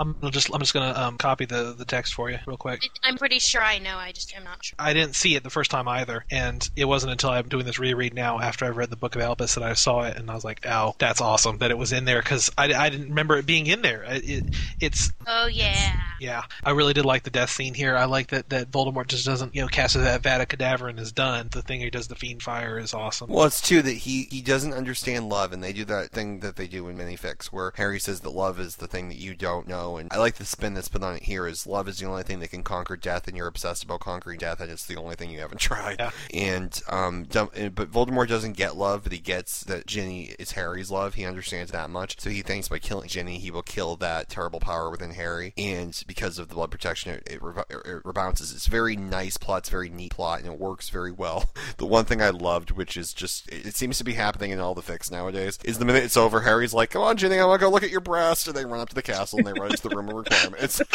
Jesus. She got hit in the breast. I mean, that's where the thing hit. She's bleeding there. He's got to fix it. He's got to make sure that they're still okay. Yeah. And the only so they go to the hospital wing to get her checked out, right? By testing them. Well, yeah, if you consider the room of requirement the hospital ring, right? Mm-hmm. It could be the hospital there. In many fics, the room of requirement is more the love room than the love room in Repeat after me. Imagine. Turn around. Love room was used if ministry workers decided to go run off Rookie in the love room. It's gotta have that. You know what would have been great is if they did it on the rotating red heart bed that we all think is in there with the coin operated gyrating. Yeah. Well, the thing too is there's the line that they made love in front of under a spotlight, and I believe it was meant to be a metaphor, but the first time I read it, I thought there was an actual spotlight. There's an actual spotlight too. I thought it was like the magic of the love room responding to their love. Oh god, this is too weird for me. Let's move on from the love room. Yeah. I like the last line of the chapter. Let's not tell everyone that we had Merlin our grasp again and did nothing about it. Yeah. Here's the question I have. Is he the actual Merlin, or is that just a pseudonym? It's a pseudonym. Don't go on. It is explained in the book. It's not like he's actually Merlin of legend. It's just a name that he's... Is it? I thought that was all, unless I missed a part. I never once believed that it was Merlin of legend, even before we had no idea who it was. Yeah. I always knew it was some canon character using a pseudonym. Mm-hmm. Yeah. Well, it was weird because it was like they never addressed it. Everyone's like, maybe I'm Merlin, maybe I'm Merlin, maybe I'm Merlin. And I'm like, I'm waiting for someone to say, I wonder if it's actually Merlin. Like, it just seemed odd that it wasn't It doesn't make any sense for for it to be a non... It has to be somebody who is connected with these people. It has to have some sort of personal stake in it. Otherwise, why would you go back in time and try to fix things? Mm-hmm. Well, I didn't know if it was the actual Merlin, but the actual Merlin, it turns out the big reveal was the actual Merlin was someone that they all know. Okay. I didn't know if it was just someone taking the name of Merlin or not. And it seemed maybe odd that if it was someone who just was using the name name that no one would think, I wonder if it's actually the real thing. I think Merlin, it could have been... in this universe, Merlin is too above them for them to ever think. Like, it would be like thinking that it might actually be Jesus. You know what I mean? Well, but that would be the thing. If they called it Jesus, but didn't actually wonder, is it the real Jesus? Or is it just a guy named Jesus? You know what I mean? It's no, like, but that's what I mean. I don't think, like, if you wrote a story, like a real book or something, like where there was this situation and somebody was being called Jesus or God, you would never be like, is it Jesus? Like, that just sort of seems irrelevant what they're trying to do. Yeah, but someone would say, that's an interesting name he's using. Like, for example, take Merlin and replace it with do a find all, replace all, and take out every Merlin and put in Steve, and it doesn't change anything. No. So it just seems, the fact that it's Merlin. I think the reason I got without them ever saying that it was a pseudonym. Like, I was expecting the whole time that it was going to be revealed that someone we knew was using pseudonym of Merlin. I don't remember how I took it that either. I think does Luna call him Merlin? I think Luna calls him. Luna does. But Luna calls calls Harry and Ron. No, it is he calls. Oh, you mean in Book of Albus? No, I meant in this fic. No, this one. I was gonna say, yeah. No, in this fic, it's out of left field, isn't it? It's just he just says I'm Merlin. That's the trigger that unlocks now.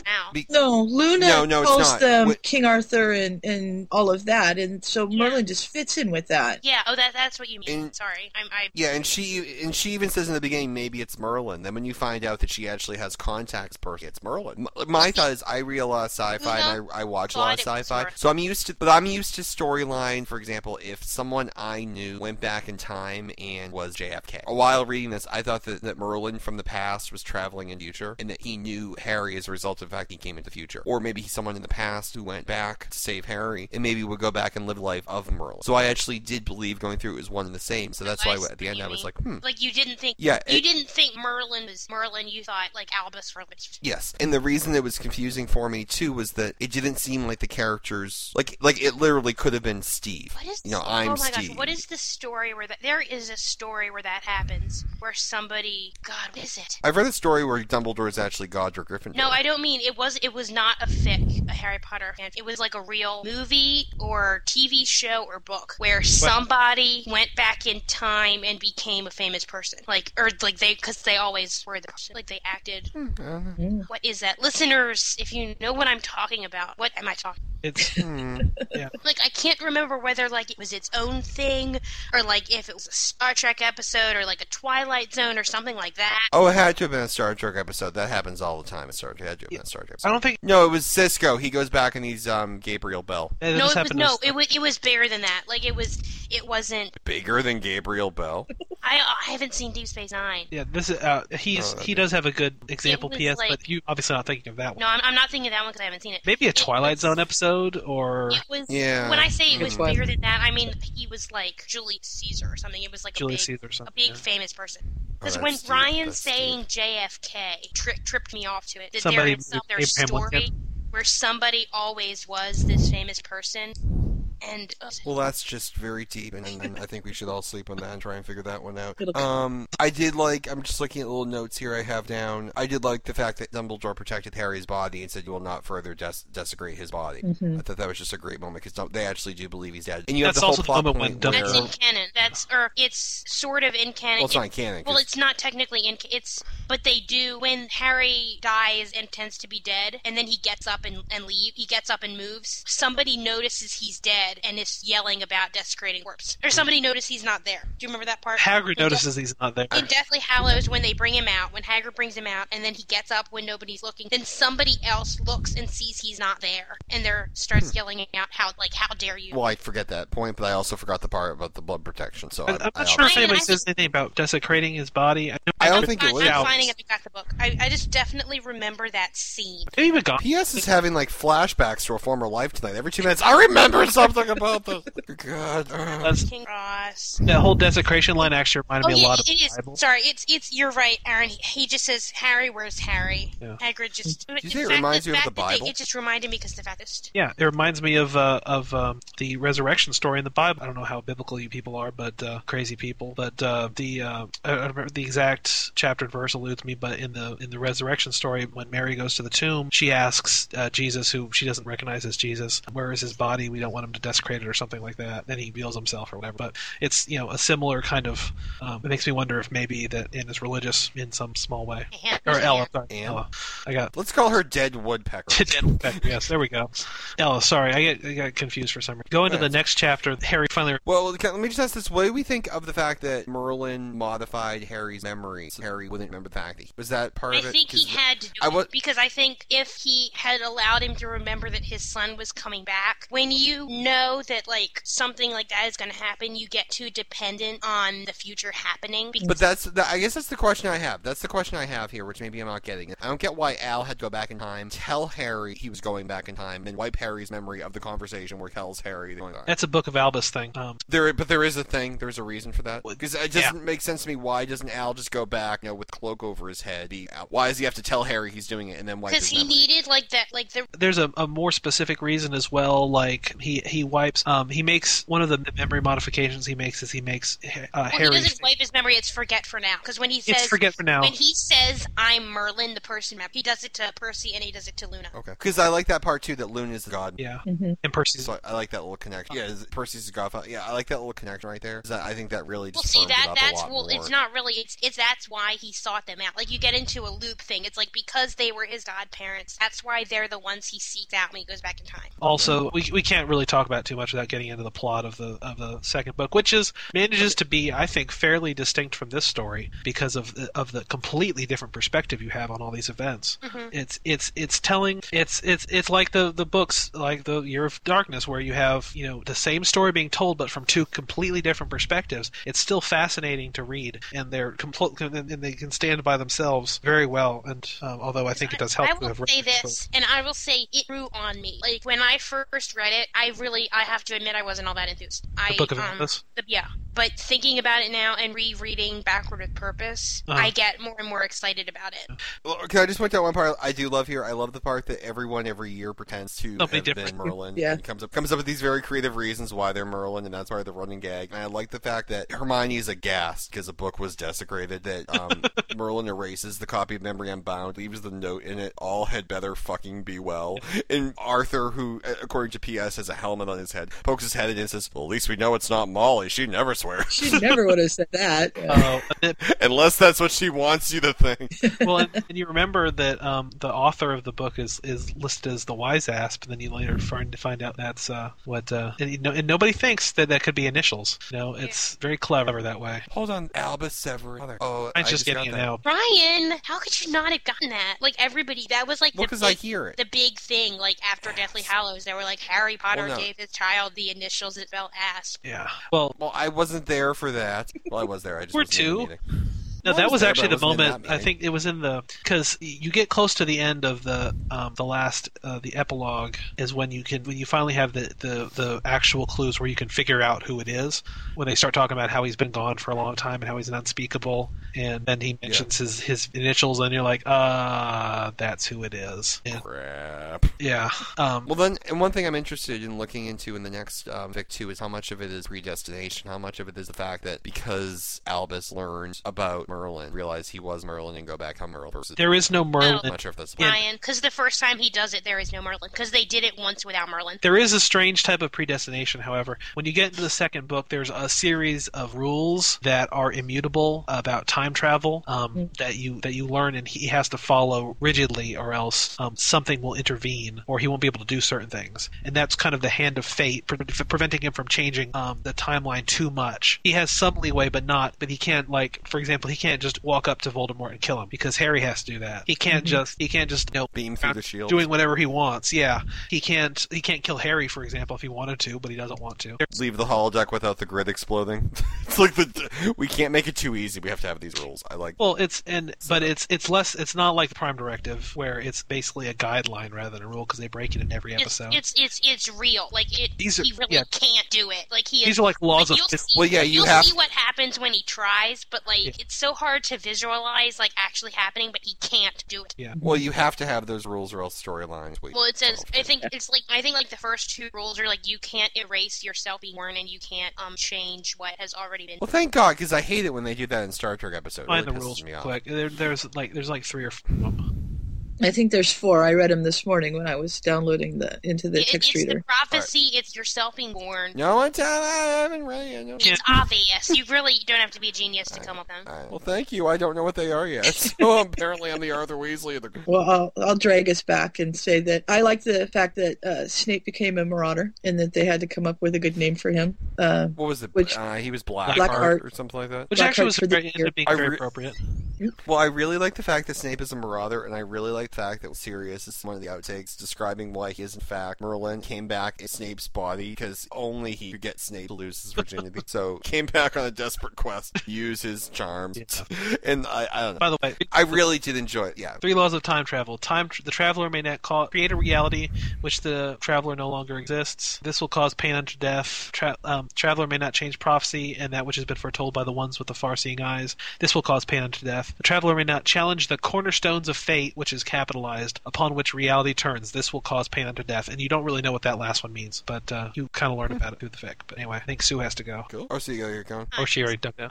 That's Okay. So yeah, those are the time traveling rules of awesomeness. Very cool. Looking forward. I'm going to start this one. I still can't figure out what that story is.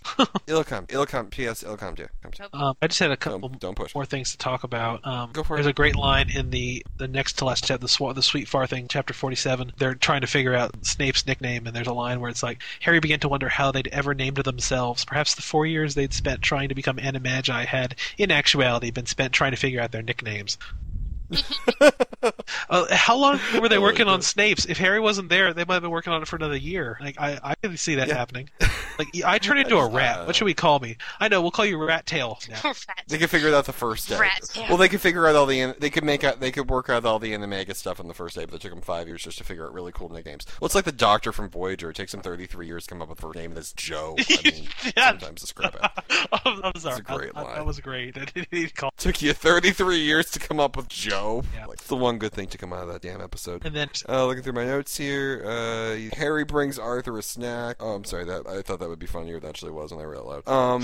There's the moment where, this is actually coming up, chapter 48, but you have the moment where Harry gives Arthur a riding lawnmower, and like Arthur dies on the spot.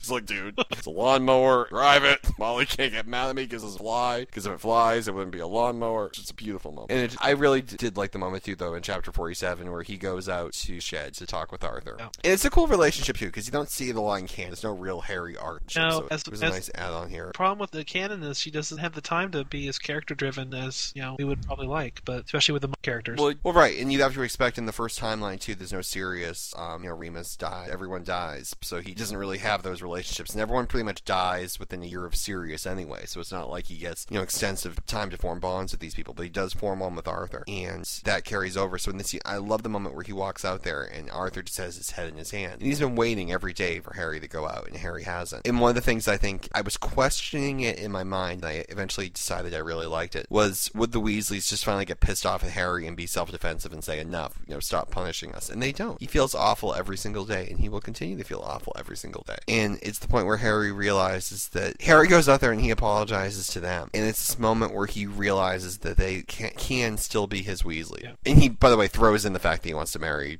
Ginny. And Arthur's like, take her! He realizes they are still his Weasleys. They are the same people. They made a mistake. I think doing that, I always thought that was reaching out a hand to them marrying Ginny again, because technically he do, because they're already married. Well, and also, he technically doesn't have to ask for permission, but he's doing it anyway. I mean, I know they're not legally married in this timeline, but they could just have gone to, be married, gone and gotten a marriage with the Justices of the Peace. But I mean, I think the fact that he's going to do it properly it's really for these doing it. I think that was him reaching out a hand. I'm not necessarily sure if it was, because I didn't get the sense that when Harry walked out to the shed with Arthur that he got it. I think out there talking to Arthur, I think it clicked in his head that they are still his Weasleys, and he had walked out there to ask for permission. So I don't get the sense he had fully gotten it really until he was already out there. Maybe not. So I don't know. So maybe gotten it, but I do think that he at least wanted to not. Well, it's the moment too where he walks out there and Fred and George and everyone's very awkward around him. It's just he's misinterpreting what's going on. He's seeing them being awkward and trying to be nice as they still hate him, and they still haven't forgiven him. And Arthur reveals to him that not only have we forgiven you, but we had this intensely personal moment where we realized that despite everything that happened, you would have given your life for me and me alone. And yeah, and they've been waiting for him to come to them because they don't know how to approach him after that intensely personal moment. And once he realizes that the problem isn't them anymore, that it's him, and he's wanted, and it's everything he's ever wanted, and that's what he, Arthur sees that, Molly sees a child, and everyone literally gets it, but Harry at this point. And I love the moment too where, as a result of the incident at the, I hope this isn't what you were talking about earlier, but as a result of the final battle, he and Ginny have pretty much like a soul bond. They can feel everything that the other feels. Because I've actually never read one of those. This is fascinating. Oh, really? I love the Never part read where a Harry can Soulbond feel. fic. I've never read the Soul Bond fic, and when Harry could feel the labor pains, I was like, okay, that's as close as I'm ever going to get to Mpreg, but whatever. I love the fact where Harry's thinking, they couldn't love me, and Ginny immediately screams, "Tell him that you love him. He's very slow. Tell him that you love him." And everything ends up working out okay. But I thought it was a really good way to finally end the Weasley arc there, where they went from the stage where they hated each other to the stage where things were fine, but it would never be the same again. They were different people. And I actually went on the full journey with him, because a couple weeks ago, I was saying that these aren't his Weasleys. His Weasleys always stood by him, and these are different people who made different choices. And I'm coming around to the fact that they are actually the same people who made mistakes. And tough. You gotta learn to live with it. So I think it's cool that I've actually been in every place that he's been. So. P.S. Do you have anything to fill the comfortable silence? Sorry, I can't really think of anything else that needs to be said. That's P.S.'s way of saying we're done now. Flipping through my notes really fast here. Yeah. Harry gets his sweater. Molly made the sweater but didn't know if he would want it. And that's Harry gets his sweater. Harry is home. And I don't think you can say it any better than that. The outtake involving Ron and Hermione's first time, I started skimming it, and then I'm like, okay, good, orgasm, and I kind of jumped to the next one, because I'm like, I just read The Final Reckoning. Yeah, that's right. Like, I can't read any more Ron Hermione sex. I'm sorry. See, the thing is, we don't say that we're explicitly covering these extra chapters. I never read. If it's just a random fic, I never read them. I didn't read the ones for They Shook Hands because we didn't cover them. I didn't read these the first time. Then I'm reading it, and there was like a throbbing member chapter. I'm like, okay, okay. No, right. Yes, I'm with you, though. I never read outtakes of any kind. And there's role-playing and Call Me Professor. I'm like, no, don't do it. It's weird. What I really hate in outtakes in general is when they make it sound like the characters, like when the from a TV Russell, show where it's like them like messing up. Yeah. Who did Imogen did that in her Alpha Omega series. She did that in the outtakes. The characters like starting to like laugh and they give me my line again. It was bad. Well, here's almost clever the first time, but like the way a lot of authors do it is stupid. Well, here's the thing. Ron telling Hermione call him Professor. When you have a bagel situation to start with, throwing stuff like that in was unhelpful. The birth of Merlin, great moment where Harry and Ginny decide to name baby girl Albus after obviously Albus Dumbledore, and they walk out to the delivery room, or they walk out he walks out with Al into the reception area and doesn't know the middle name yet, and sees Lily's eyes and knows what Snape did for his mother and knows the person Snape became, and instantly knows it's Albus Severus. Because it makes with both Albus and Severus alive still, you have to come up with an interesting way to get that same name. And there's a touching. He's really very old too. Dumbledore must be ancient, but he's like won't die. It made me happy that he lived. Yeah. This joins the... Well, he died by the end of it. The end but I mean... Joins a small number of fics where I've read where Dumbledore lives and is healthy all the way through the end of the final fic, or the final year of Harry's... I think in Silent Siege he ends up living for like 50 years afterwards or something, or more. Something like... Yeah, no, he lives, I think, 10 years after canon. Still... He lives for good. He actually lives through Silent Siege. I think he dies in the trilogy, in the third part. He lives for a good amount of time. There's a great moment in chapter 52 where Al says he just wants to be like his father, and it's so touching because of course he looks just like Harry with the black hair and the messy black hair and the green eyes. It's a really good quiet moment because it doesn't really set out to do anything other than to show that Harry gets his kids, so that when I believe it was James flipping out because he couldn't find Albus, like you have the story, Dad, Al's missing. I figured out what I was going to say, by the way. Two things. One, in chapter 47, I can't believe we didn't talk about Tonks going on and on about breastfeeding and describing her pregnancy in detail, and how And Ron is squeamish and like hiding in the attic, and when Harry gets everyone together, he's like, "Ron, I promise we won't talk about breastfeeding." And then the other one is Harry. The irony of Harry walking in on his son having sex in the epilogue. Well, no, because what is it? It's Harry's son marries Sirius's daughter. Sirius's daughter. Because they're not. No, they're not. Doesn't that seem like incest, even though you know it's not? I'm thinking of it, but I think it's like it's a text not. Well, it's like those people. I know it's not because they're not related. Well, everybody's well, technically they're all related. I mean, technically, some people three eyes related, but it's that some of the relations are so distant it doesn't matter. But no, it does. It feels like, especially in Fix, you think of Sirius as Harry's father more than you think of him as a godfather. You think of him, or I think of him as his uncle, or as an uncle, exactly. I think of him as his uncle, which makes that would make them cousins. You would think the kids would be raised as cousins. Yeah, see, that's the thing. It's not really like that. Is actually incest. It's just that because they would be raised as cousins. Well, you have to imagine too. Well, you have the irony of Harry walking in on someone else. Well, you have to remember too. Why I don't like those fics where like the Weasleys adopt Harry and then he still marries Chick. Yeah, that's your sister. When you think of the story too, think of the plot line of Harry. We know touches Ginny. Now later have Al gets caught with Sirius' daughter, whereas Harry doesn't know he's time travel. And Al too doesn't know. No. Was it James? The irony is that Albus had walked in as Merlin on Harry and Ginny, and then Harry walks in. So Albus walks in on his parents, and then Harry walks in on. It's not fully ironic, like even so. Oh, I'm sorry. I completely misread. I thought for whatever reason it was Al. No, okay, it's not that Al. makes more sense. So it's James. There's a lot set up in this epilogue for the next fic. They don't, Aaron. I don't want to make a spoiler. They don't mention her in this. I just find it interesting that Harry walks in on a child having sex, considering he was walked in on as somewhat of a child engaging in something that looked like something like sex. But yeah, that must also have been disorienting for Al, because not only are his parents having sex, they're 16. Yeah, that's good. But they're also older than he is. That's the whole thing is just it's weird. I don't know. The whole it's very disturbing. It's very graphic. Right. I really did like that. So you have going back to chapter 52. You have James flipping out because he can't find Al, and you're picturing Harry about to call the National Guard in, but he gets the fact that his kid can be a scaredy cat, and his kid and Al can just be mischievous, and Al actually has the invisibility cloak and was playing a gag on him because he's like, let me get this straight, you're playing hide and go seek and you can't find him, and you find this odd. And then if you have Lily the nudist who thinks her poop is a boggart, which I found that was hilarious.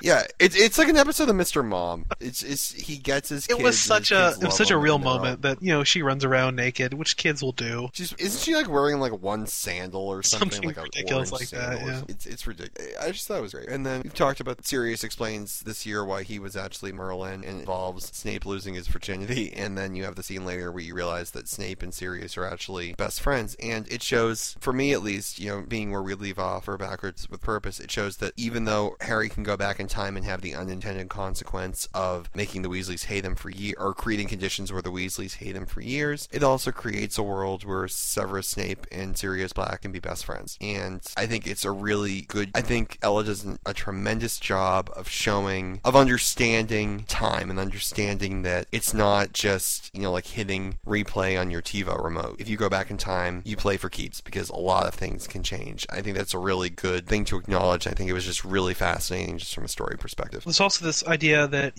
you can go back in time, but if you mess up yourself, you can't fix that. Albus/Merlin is able to go back and fix things that Harry does wrong, but he can't fix things he himself does wrong, which is something you see more of in the sequel. And I think Harry realizes it also in this fic, that especially that they talk about how they would go back for each other with the Tears of Merlin. I think especially Ginny, or he leaves a note with Percy saying for Ron and Ginny not to come back again for him. That was a great moment too. Tell them not to come back for me. And Percy's like, what the hell is this? Harry's like, crap, you weren't supposed to read that yet. I'm like, yeah, great, you're a wonderful time traveler, Harry. You've got this whole thing down to a science. But I did really... Sorry.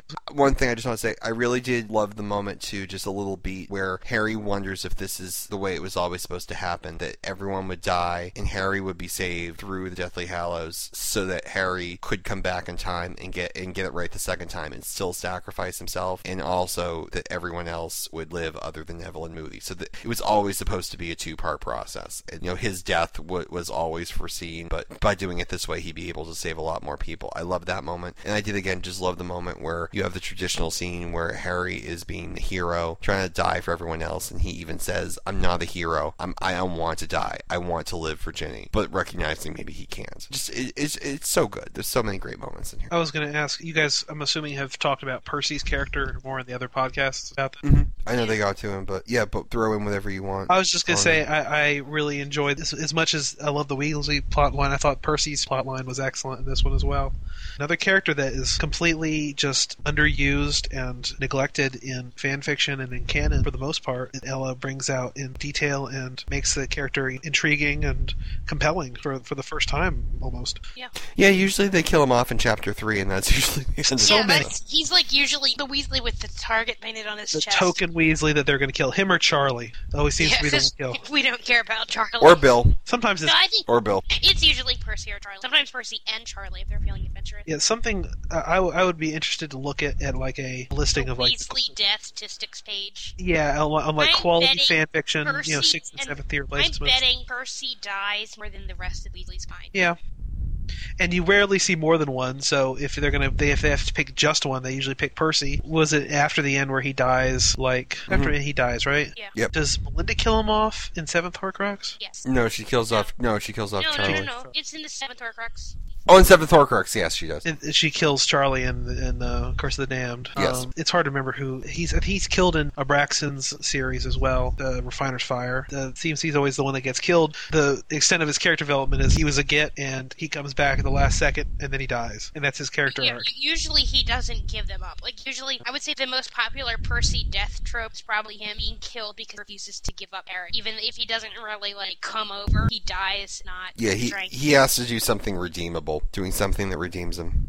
Because I think that's interesting because I've never seen Percy as actually a Death Eater. He always dies, but he's never evil. I might have seen him evil once or twice. People don't hate him. People generally, unless they're just are trying to make it non-canon-esque, generally like the Weasleys, or at least if they don't like them, at least make them close to their canon interpretation, which is where they're all good people, when it turned Harry and etc., etc. There aren't really... Or probably more common, I would say probably more common are the ones where Percy does something that leads to the death of someone else, or he's so pompous and so blind that he'll, do something that may cause Charlie to die, and then he'll feel tremendous remorse for it and come around. I just want to add in real fast here for the moment. I love the characterization. I liked how the motivation of Voldemort and the makeup of the war seems to be so different this time, because last time you had the puppet government, and you had Voldemort pulling the string from his office where he was filling out the TPS reports. Where in this one, it's the Ministry is taken over, and it's all hail Voldemort. And Daphne Greengrass. Maybe we've just been reading old Daphne lately, because I know she was awesome in Lavender Brown stuff, but I just love how Daphne immediately gets it. She's not filled in on any of this plan. She gets it. She can fake it. She just jumps up and I swear allegiance because she wants to get Voldemort. Oh, I always took it that there would be some advance notice that, the Dark Days coming into... Well, I didn't think that it came out of totally blue, but I think it said something about how cool Daphne is, that she got it without any real... Right. She didn't know that this was something she could do. Oh, yeah. Shit, I forgot about Potter's Army. Yeah, that wasn't in these chapters.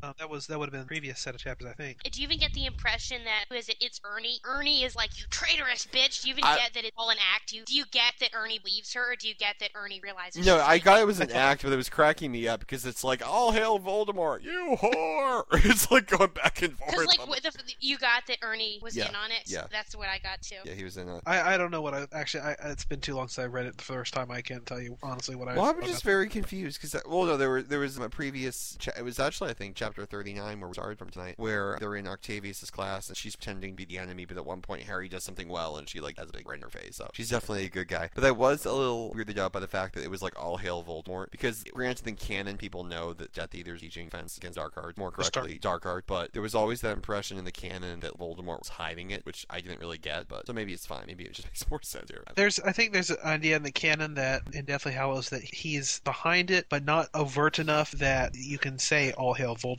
Yeah. The idea is What it is I think Deathly Hallows, they're getting rid of the Muggles, just like Hitler was slightly going after Jews, but I don't get that there was all this whole indoctrination yet. I think he wanted to build, and I think he was headed there. Like, I think if in some AU where, like, the war lasts for more years, I think Voldemort would be more overt about it. Because I think the thing that Voldemort is trying to do now is he's trying to fully take over Brit before really anybody else notices, you know? Because I think it could turn into a wizard if he had been, like, making the students all hail for it. Then I think nobody else would have noticed. Going with the Hitler analogy, Hitler was elected chancellor in 30... Yeah, I just said that. I know nothing about Hitler. I just completely made that up. I really don't know if it's anything like Hitler at all. It's fairly close. I've read, it's a book called Rise and Fall of the Third Reich, but it's been like 10 years, which is very in-depth. I think it was 31 or 33 when he was elected chancellor, and between then and 38, which was the invasion which was the Anschluss with Austria and then the Sudetenland and Czechoslovakia. Before that happened, there was like 6 or 7 years when the world could have done something about this guy who had this dictatorship in this country that they had just finished a war with, like not 20 years before. But the problem was that everybody was going through this depression, and he basically put Germany on a war footing and, you know, kicked their economy into shape and began this takeover, but nobody outside could do anything about it. The idea that if they were to allow Britain to remain under Voldemort's control for a few years, and if Voldemort's able to start training people to fight, but doing it in a way where he doesn't invite people to invade or to interfere with him, then after 5 or 6 years he could Anschluss France or something. Yeah. And, you know, it's kind of, because he would have. I mean, you got to think of, like, if he waited until he had gotten some of the kids. Because I think it probably would be hard. You get the DA. If DH had continued for years and they lost and stuff, you'd get. I mean, most of the members of DA would, so you wouldn't have that resistance. Then you would have. I don't think it would be hard to brainwash the neutral kids. I don't think it would be hard to get them on your side, like the non-DA members. You have people who are open supporters. You have people who can be imperioed or can be blackmailed or threatened or browbeaten into being on your side. Then you have the people that are your Nevilles and, you know, your Harrys that you have to eliminate. Yeah, because, like, I know I've read Vicks where people who are neutral left. Somewhere you have people that are neutral, like going to, forget what it was, but, like, it's about Teddy, and some of Teddy's classmates were born in Canada because their parents had gone somewhere else to get away from it. What you would probably have is you'd probably have, like, these refugees convincing these other governments to fight. And so in a few years, you'd probably get, like, the Canadian ministry, the American ministry. Well, and you have to remember, though, also that Britain's a fairly populous country. And and I think other international bodies would have to interfere if Muggles start noticing. Well, if the Statute of Secrecy is breached, but, you know, after, I think the last really major overt anti-Muggle action is the destruction of the bridge and the giant attack in Book 6. Everything else after that is kind of, it's more isolated. It's not there's no Muggles noticing in DH, because I think he was keeping it on the down low because he was trying to take over Brit. He was trying to take over Wizarding Brit. Yeah. I think once he had gotten a firm enough hold on Wizarding Brit, he would have started to go after Muggles, and that's when the other. That's you think they would have cut in? Well, I know I don't know if you've read it. P.S. I know Ryan has Nightmares Futures Past. You read that? Yeah. Okay. They delve into that in that one in that future where the Statute of Secrecy is breaking down, and so the Americans step in. Oh yeah, I remember. We're always doing that. Because, like, I almost wonder, like, see, I think this is so interesting. I want fic about this. I want fic about, like, international wizarding politics. I want to see, like, how there is there a Wizard UN? Like, is there... It's the International Confederation of Wizards. Yeah, I mean, like, do they do, like, UN type of things? Do they come after... It's like how they did it in Paradigm of Uncertainty. I was gonna cite that one. What did they do in Paradigm of Uncertainty? They had holodecks in the Federation. It was kind of like a big Star Trek. They don't actually do a whole lot with the ICF or ICW in Paradigm. It's mostly just has the spy branch, which is anti-dark magic people. The thing about the wizarding world is you have everybody can kill with this thing that they carry around and do chores with if they have the capability to do that, like in their hearts. So, and anybody can do a cutting curse, which can kill you just as easily as anything else. So it's kind of different from the real world where everybody can have a gun, but an idiot with a gun is not gonna, an idiot with a gun actually kill somebody unless they're like 5 feet away. They don't have armies. Your armies are the things that are going to be real. Anyway, I got off my point. Sorry. No, it's okay. It's interesting. This is my favorite thing to talk about. I'm like, The thing I was trying to say, I think, is that I think that international wars for wizards are much harder to come about because of the fact that they have more individual power. I don't really think there is such a thing about us as wizard military. I think what you're getting, it's basically wars. It would be like if wars were fought by SWAT teams. Yeah, part of that is that the wizarding population is so much smaller than the monk population. I think it's analogous enough to a war that, like, because proportionately, it's like the order and like the R's are probably proportionate to an army. And then you have, like, things that we don't even hear about in canon. Like, I mean, I make up stuff left and right that would be used in... You're right, though, P.S. It would be interesting to see an all-out a world in which you could conceive of an all-out wizard war.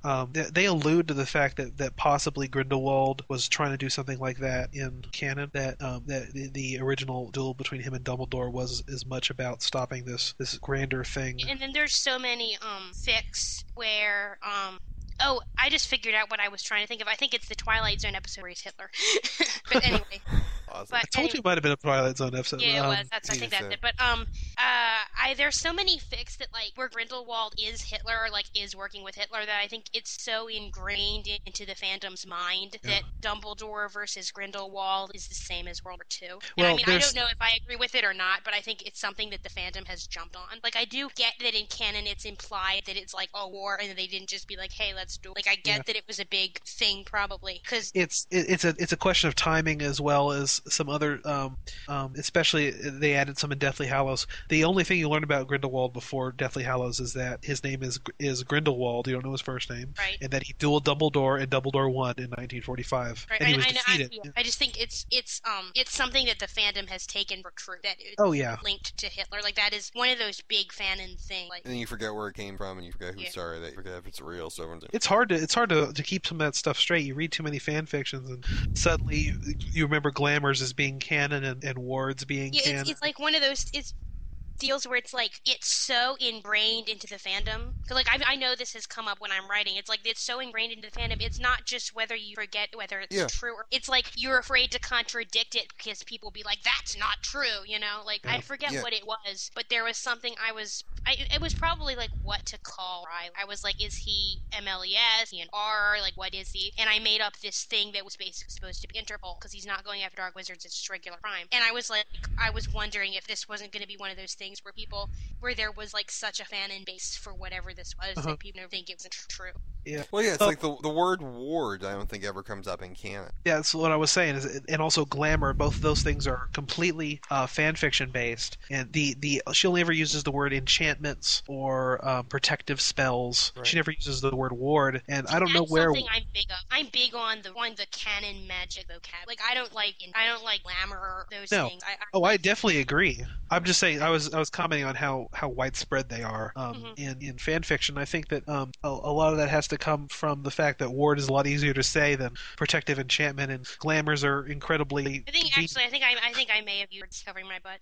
Ward, I think ward is probably the most forgivable since it's such. Otherwise, you're calling it protective enchantment, and I think I've definitely used like constant, but maybe used words wrong. Well, we've kind of gone far afield here. A little bit. Yeah, we originally came back to talk about Daphne. Oh yeah, we did talk about Daphne. Are there any other characters that you can think of that were really brought to the forefront in this fic that were, either neglected or? How about characters that weren't in the fic at all? Draco was in there briefly. Slughorn. Yeah, somebody really wasn't in the fic at all. Was he not in the fic at all? I don't remember. Not in the fic at all. On that note, we're gonna meet you guys back here next week, where we're gonna get. No, but see, the thing is, I'm worried about him because if they don't go get him, that means he's on the run for all these years. That's true. Poor thing. Although I don't know that he's on the run. I think he's only on the run for a year in canon before he gets. Because they go get him at the beginning of 6, so he would be on the run all of book 5. But since they don't go get him in this, he's on the run during book 6 and book 7. When does the final battle take place in this? Or maybe it doesn't take place in book 7, but basically what I mean is he's on the run for, so it's really only maybe a few months longer than in Kenny. I could have sworn the battle's at the end of year 6 in this one, so he wouldn't be on the run any longer than he was in canon. No, it was longer though, because it was book 6. It was in the beginning of book 6. Oh, you're right. I mean, that's the whole point of book 6. Yeah, that's right. So it'd be 2 years. Sorry, my cat just squeaked. I don't know if you guys heard that. She's trying to get on the podcast, but she objects to the margination. She does. She's also a Slughorn fan. P.S. When she was crying all during this because there was no Slughorn. Good kitty. There we go. Yeah. But there's no, honestly, there's no reason to bring Slug. I know you're going to hate me for saying this. There's no reason to bring in Slughorn on this. A lot of fan fictions do it, especially redos, because Snape is evil, or they just want to get rid of Snape, so they bring in Slughorn. I love those. They make me so happy. Give me a list of them. Is it more than just nightmares? I want them all. I'm pretty sure I've got more than one that does it other than nightmares. The problem is I some of the redo fics are pre Half-Blood Prince, so Slughorn doesn't exist. Oh well, there's no point of those. Yeah. Well, he had just come into the fic in Nightmares. I think. I know, but he got his eye color wrong. On that note, have a lovely night, everybody. Good evening. So next week we will return with part 1 of our 2-part series on the Book of Albus, the sequel to Backwards with Purpose, and P.S. and Aaron will be joining us because they have crashed the party. So because Book of Albus is awesome, very cool, and must be Book of Albus is must awesome. Be talked about, destroyed, or talked about too. So with that, have a good night, everybody. Good night. Good evening. Good evening means hello. Well done. I'm sorry. Good night. Are you happy now?